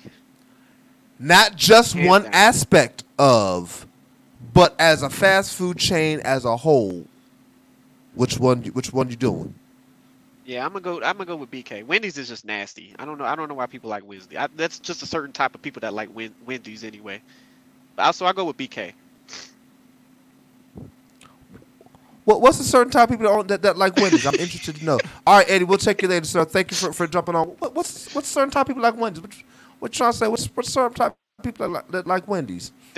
The kind of people they got on that's their mascot. You know, the light ones. Okay. Oh, you like Wendy's? You must not know that Wendy's is a thug, but I'm gonna come back to that in a second. Because when you must not know that Wendy's, you must not know that Wendy's is a thug. But which one you going already know who I'm going with. I ride or die with them. Mm-hmm. Yeah, and die is the operative word. Shut up. I'm gonna go with Burger King. Oh, I thought you. Yeah, I literally thought you was going with Taco Bell. Taco Hell. No. Taco Hell is for drunk people. I eat that when I need to cleanse. So both y'all gonna go with Burger King. Huh? The flame broiled burger. That burger is always gonna have more flavor than all of those other burgers. I am not allowed to go. I'm not allowed to go with Burger King. I used to work there. I don't want to know what's going on behind the scenes. I do, and as a result, I will not go with Burger King. This is why I don't know what's going on behind the scenes. Well, I know what's going on behind the scenes in Wendy's, and it's better than what's going on behind the scenes in Burger King. I'm gonna taste that burger patty has been not the size, but the flavor has been consistent since all of my life. I would love to go with McDonald's. Was going to be my first choice. Wendy's is like Arby's, but you gotta pay me to go. I don't ever disrespect Wendy's like that. That's why Arby's didn't make the list. That's why I went on it. I had to go. I was going to go with McDonald's, but I had to disqualify them because they took away my triple thick strawberry milkshakes. Then they took away my strawberry sundaes. So I'm really upset about that. And so I am penalizing them for taking away from me. The strawberry goodness. Yes, because, their triple thick milkshakes were delicious, and I would dip my fries in them and everything. Oh, and I don't really like fries all like that, but I would dip them in there. Oh, my goodness. Yes. And a fresh McDonald's fry, rightly salted, is one of the best things in the world. However, I got to go with Wendy's because Wendy's a thug. Because she got bars. Wendy be dropping them. Because she got bars. On the floor. Yes. Oh, you must not know. Let me educate you real quick before we get up on this program. So that rap didn't even come from somebody who works at Wendy's. Doesn't matter. It didn't come from Doesn't the corporate. matter. That was a person they who did it has in Wendy's bar, name. and they did it in Wendy's And I- name. ain't no- who Wendy's done- didn't even pay them for who that. has done bars in McDonald's name, in Burger King's name? Nobody. Who's dropping diss tracks You said in their food. names? But I'm saying Exactly. though, I'm gonna get to the food in a second. But he Right. said, but wait, he said though. You said that that only the lighter side of the hand like Wendy's. No, sir. I'm sorry. Which one do I want to? Let me give you this one real quick first. This is what I'm gonna give you. Let me hope. You know, Yep, I knew you know what? were Every gonna time I go to commercial. That's Wendy's, why I think of made Denver, sure you Colorado. first. Let me help you out. Let me show you what Wendy's be doing. Wendy's didn't even pay for that free marketing. Because they don't have to.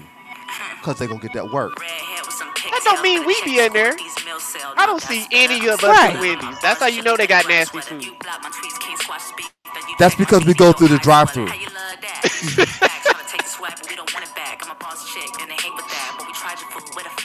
You number one. That's A-Joe. Why your ice cream machine always broke? Why your drive-thru always slow? Why your innovation just can't grow? It's Queen Winnie in the same mode. Nope.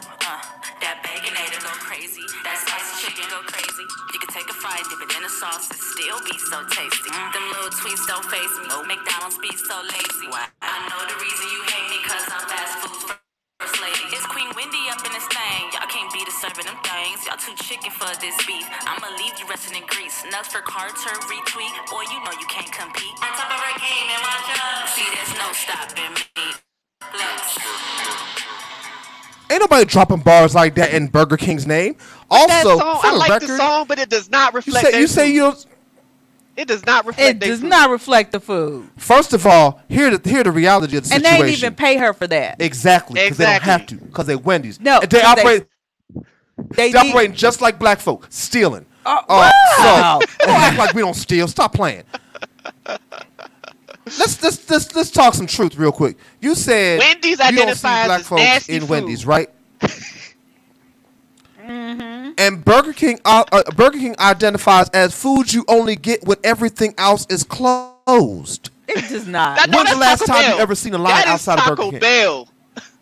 Right. No, That's Taco Bell. Taco Bell you go to when you're drunk. People get drunk at 3 in the afternoon. I see lines outside of TacoEll. I have the Facebook post a memory how of do you it know that when we that's sat not even outside- the fact that because Burger King's service is faster and When's prompter? the last time you been to a Burger King? We Their service ain't that fast. Let me tell you my lasting experience with Burger King. It was in Columbus, Ohio. Mike, you'll be able to relate to this. It was on Hamilton Road. The Burger King that used to be on Hamilton Road. I drive up there. It's about 10 o'clock at night. Sitting in line. I get to the drive-thru menu. Welcome to Burger King. How can I help you? In the most nasty, sarcastic voice ever. I'm ordering a Whopper with cheese, no pickle, no onion, no tomato for me, and a Whopper with cheese, no onion for my wife. You know what they say to me? I'm sorry, we've run out of cheese. Then, a week later, because I'm craving Burger King, because I went there and I wanted it, and now I want to get it. I got to get this craving out my system. The next week I went there. I'm sorry, we ran out of meat. Oh, I ain't never heard that before. week, I did this I ain't never 3 heard that. weeks in a row. How does that happen? She's Oh my God. witness. She's my witness. I called her when it happened. I said, babe, you'll never believe this. They ran out of meat. Didn't I say it? Mm-hmm. The next week, I went back one more time. I supposed to have it your way at BK. drive-through line for 15 minutes. Right. Somebody lied about that. You can't have it your way if they ain't got no food. The third week, I sat in line for 15 minutes in the drive-through. I get up, finally, I make my order. I'm surprised they actually got stuff. They got the cheese and the meat. I get to where I'm supposed to pay, and you know what I saw? Now keep in mind, I just ordered, and I got the picture to prove this one. I just ordered. You know what I see on the side? When I pull up to pay, I see a sign on the window that says shift change. We'll be back in a half an hour. Hey, but you know what, Jesse? You making an argument for BK. I just ordered my food. You making an argument for BK because you kept going back there craving it. How many trips you make to Wendy's? No. Because when you have when you have a craving for something, you kept going back. You have to get it out of your system. Right. You just have to get it out of your. I've had a craving for McDonald's the same way, and I keep going back till I get what I want. When I got a craving for something, because it's rare to have a craving for anything. When I got a craving for something, I got to get it. And no, they weren't so popular that they ran out of food. That's called bad management. And that's called. That's called somebody who's bad at their job. Everything on Hamilton Road was trash, though. I mean, like seriously, it was Wendy's that location. We went to the Wendy's. You know what we started doing? We'd have late service and whatnot. I'd be coming back from service, and you know what we'd get? Wendy's. Did you order something? That order went to the wrong place. It came here? Yep. You know how I say we always do real talk and real stuff happens? She ordered something for our daughter, and she got it sent here, and somebody knocked on my door. And I don't like folks knocking on my door because I don't be known. We don't let folks know where we live. And so I was like, what the heck? And I'm hearing this knock. I'm like, who is at my door?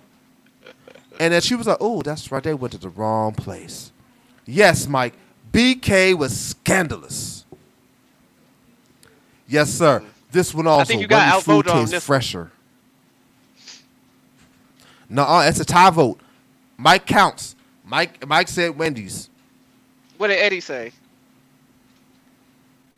I don't know, and I'm not scrolling back up to find out.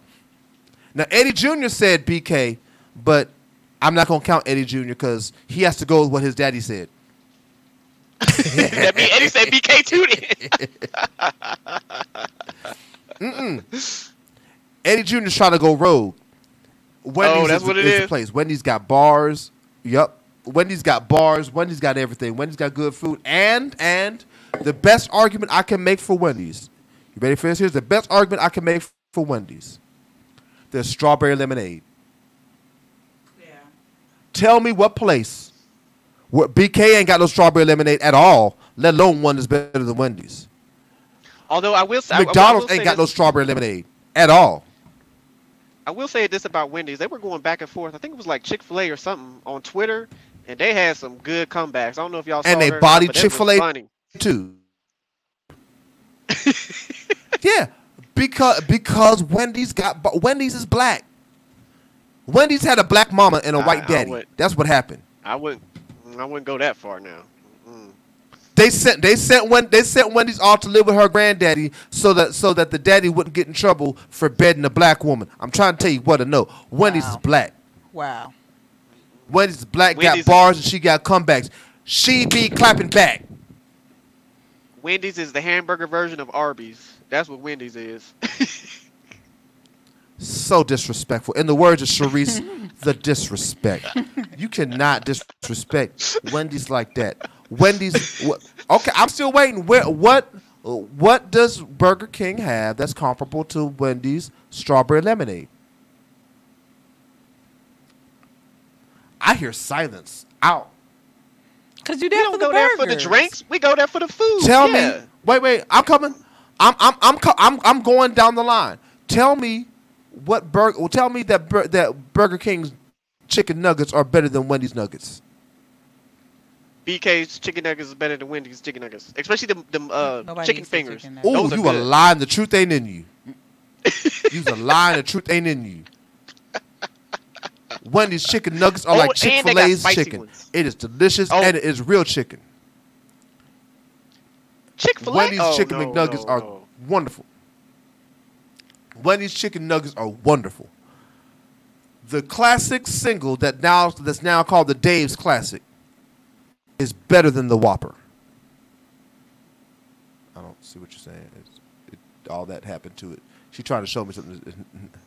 See what it is, Philanda. It's all that propaganda that Jesse got from Wendy's is why he likes it. They ain't got good food. They got good propaganda. They ain't got good food though. It ain't propaganda. All I do like Wendy's, and I spit facts. And facts are, Wendy's is better. And Wendy's, if you want to sponsor the Real Talk podcast, we'll go on ahead and take it. I was eating McDonald's earlier, but I promise you, I'll be sponsored by Wendy's. And the reason I was eating McDonald's earlier is because this Wendy's over here. No, this Wendy's over here is trash. Wendy's. This Wendy's. This Wendy's is trash. This McDonald's is trash too. That Burger King was trash.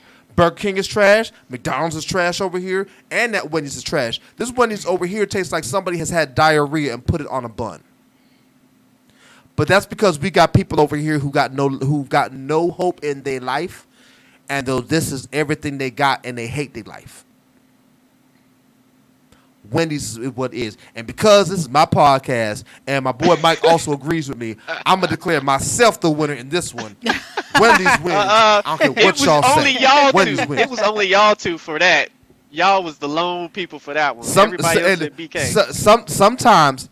Sometimes the minority is the majority. Ask white folks.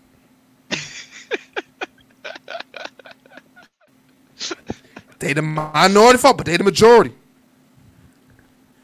When you own your own podcast, you can say that Burger King is better. But right now, we're going to go ahead and say that the Wendy's is better on the Real Talk podcast. Sponsor us, Wendy's. Burger King, you can go on ahead and go to hell. That's how I feel about you. No, every time I get them, the doggone cheese ain't even melt on their Whoppers. Forget Burger King.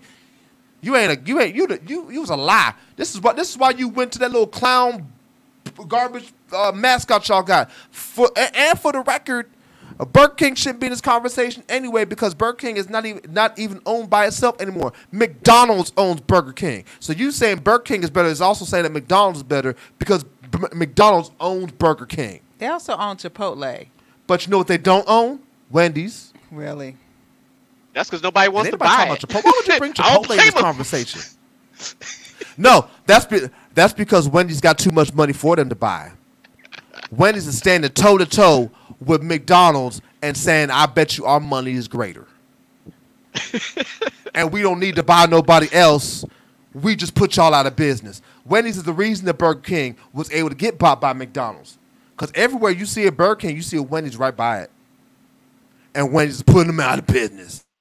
Go ahead, Wendy's. So, with that being said, we're going to go ahead and close up this episode of the Real Talk Podcast. I want to thank our fantastic guest, Mr. Eric Spade. I appreciate you, sir, for coming on. It's been wonderful. We absolutely will have you as a return guest. I love having you on the podcast. I might even have you on in some interviews when I have some other folk on just to have you on.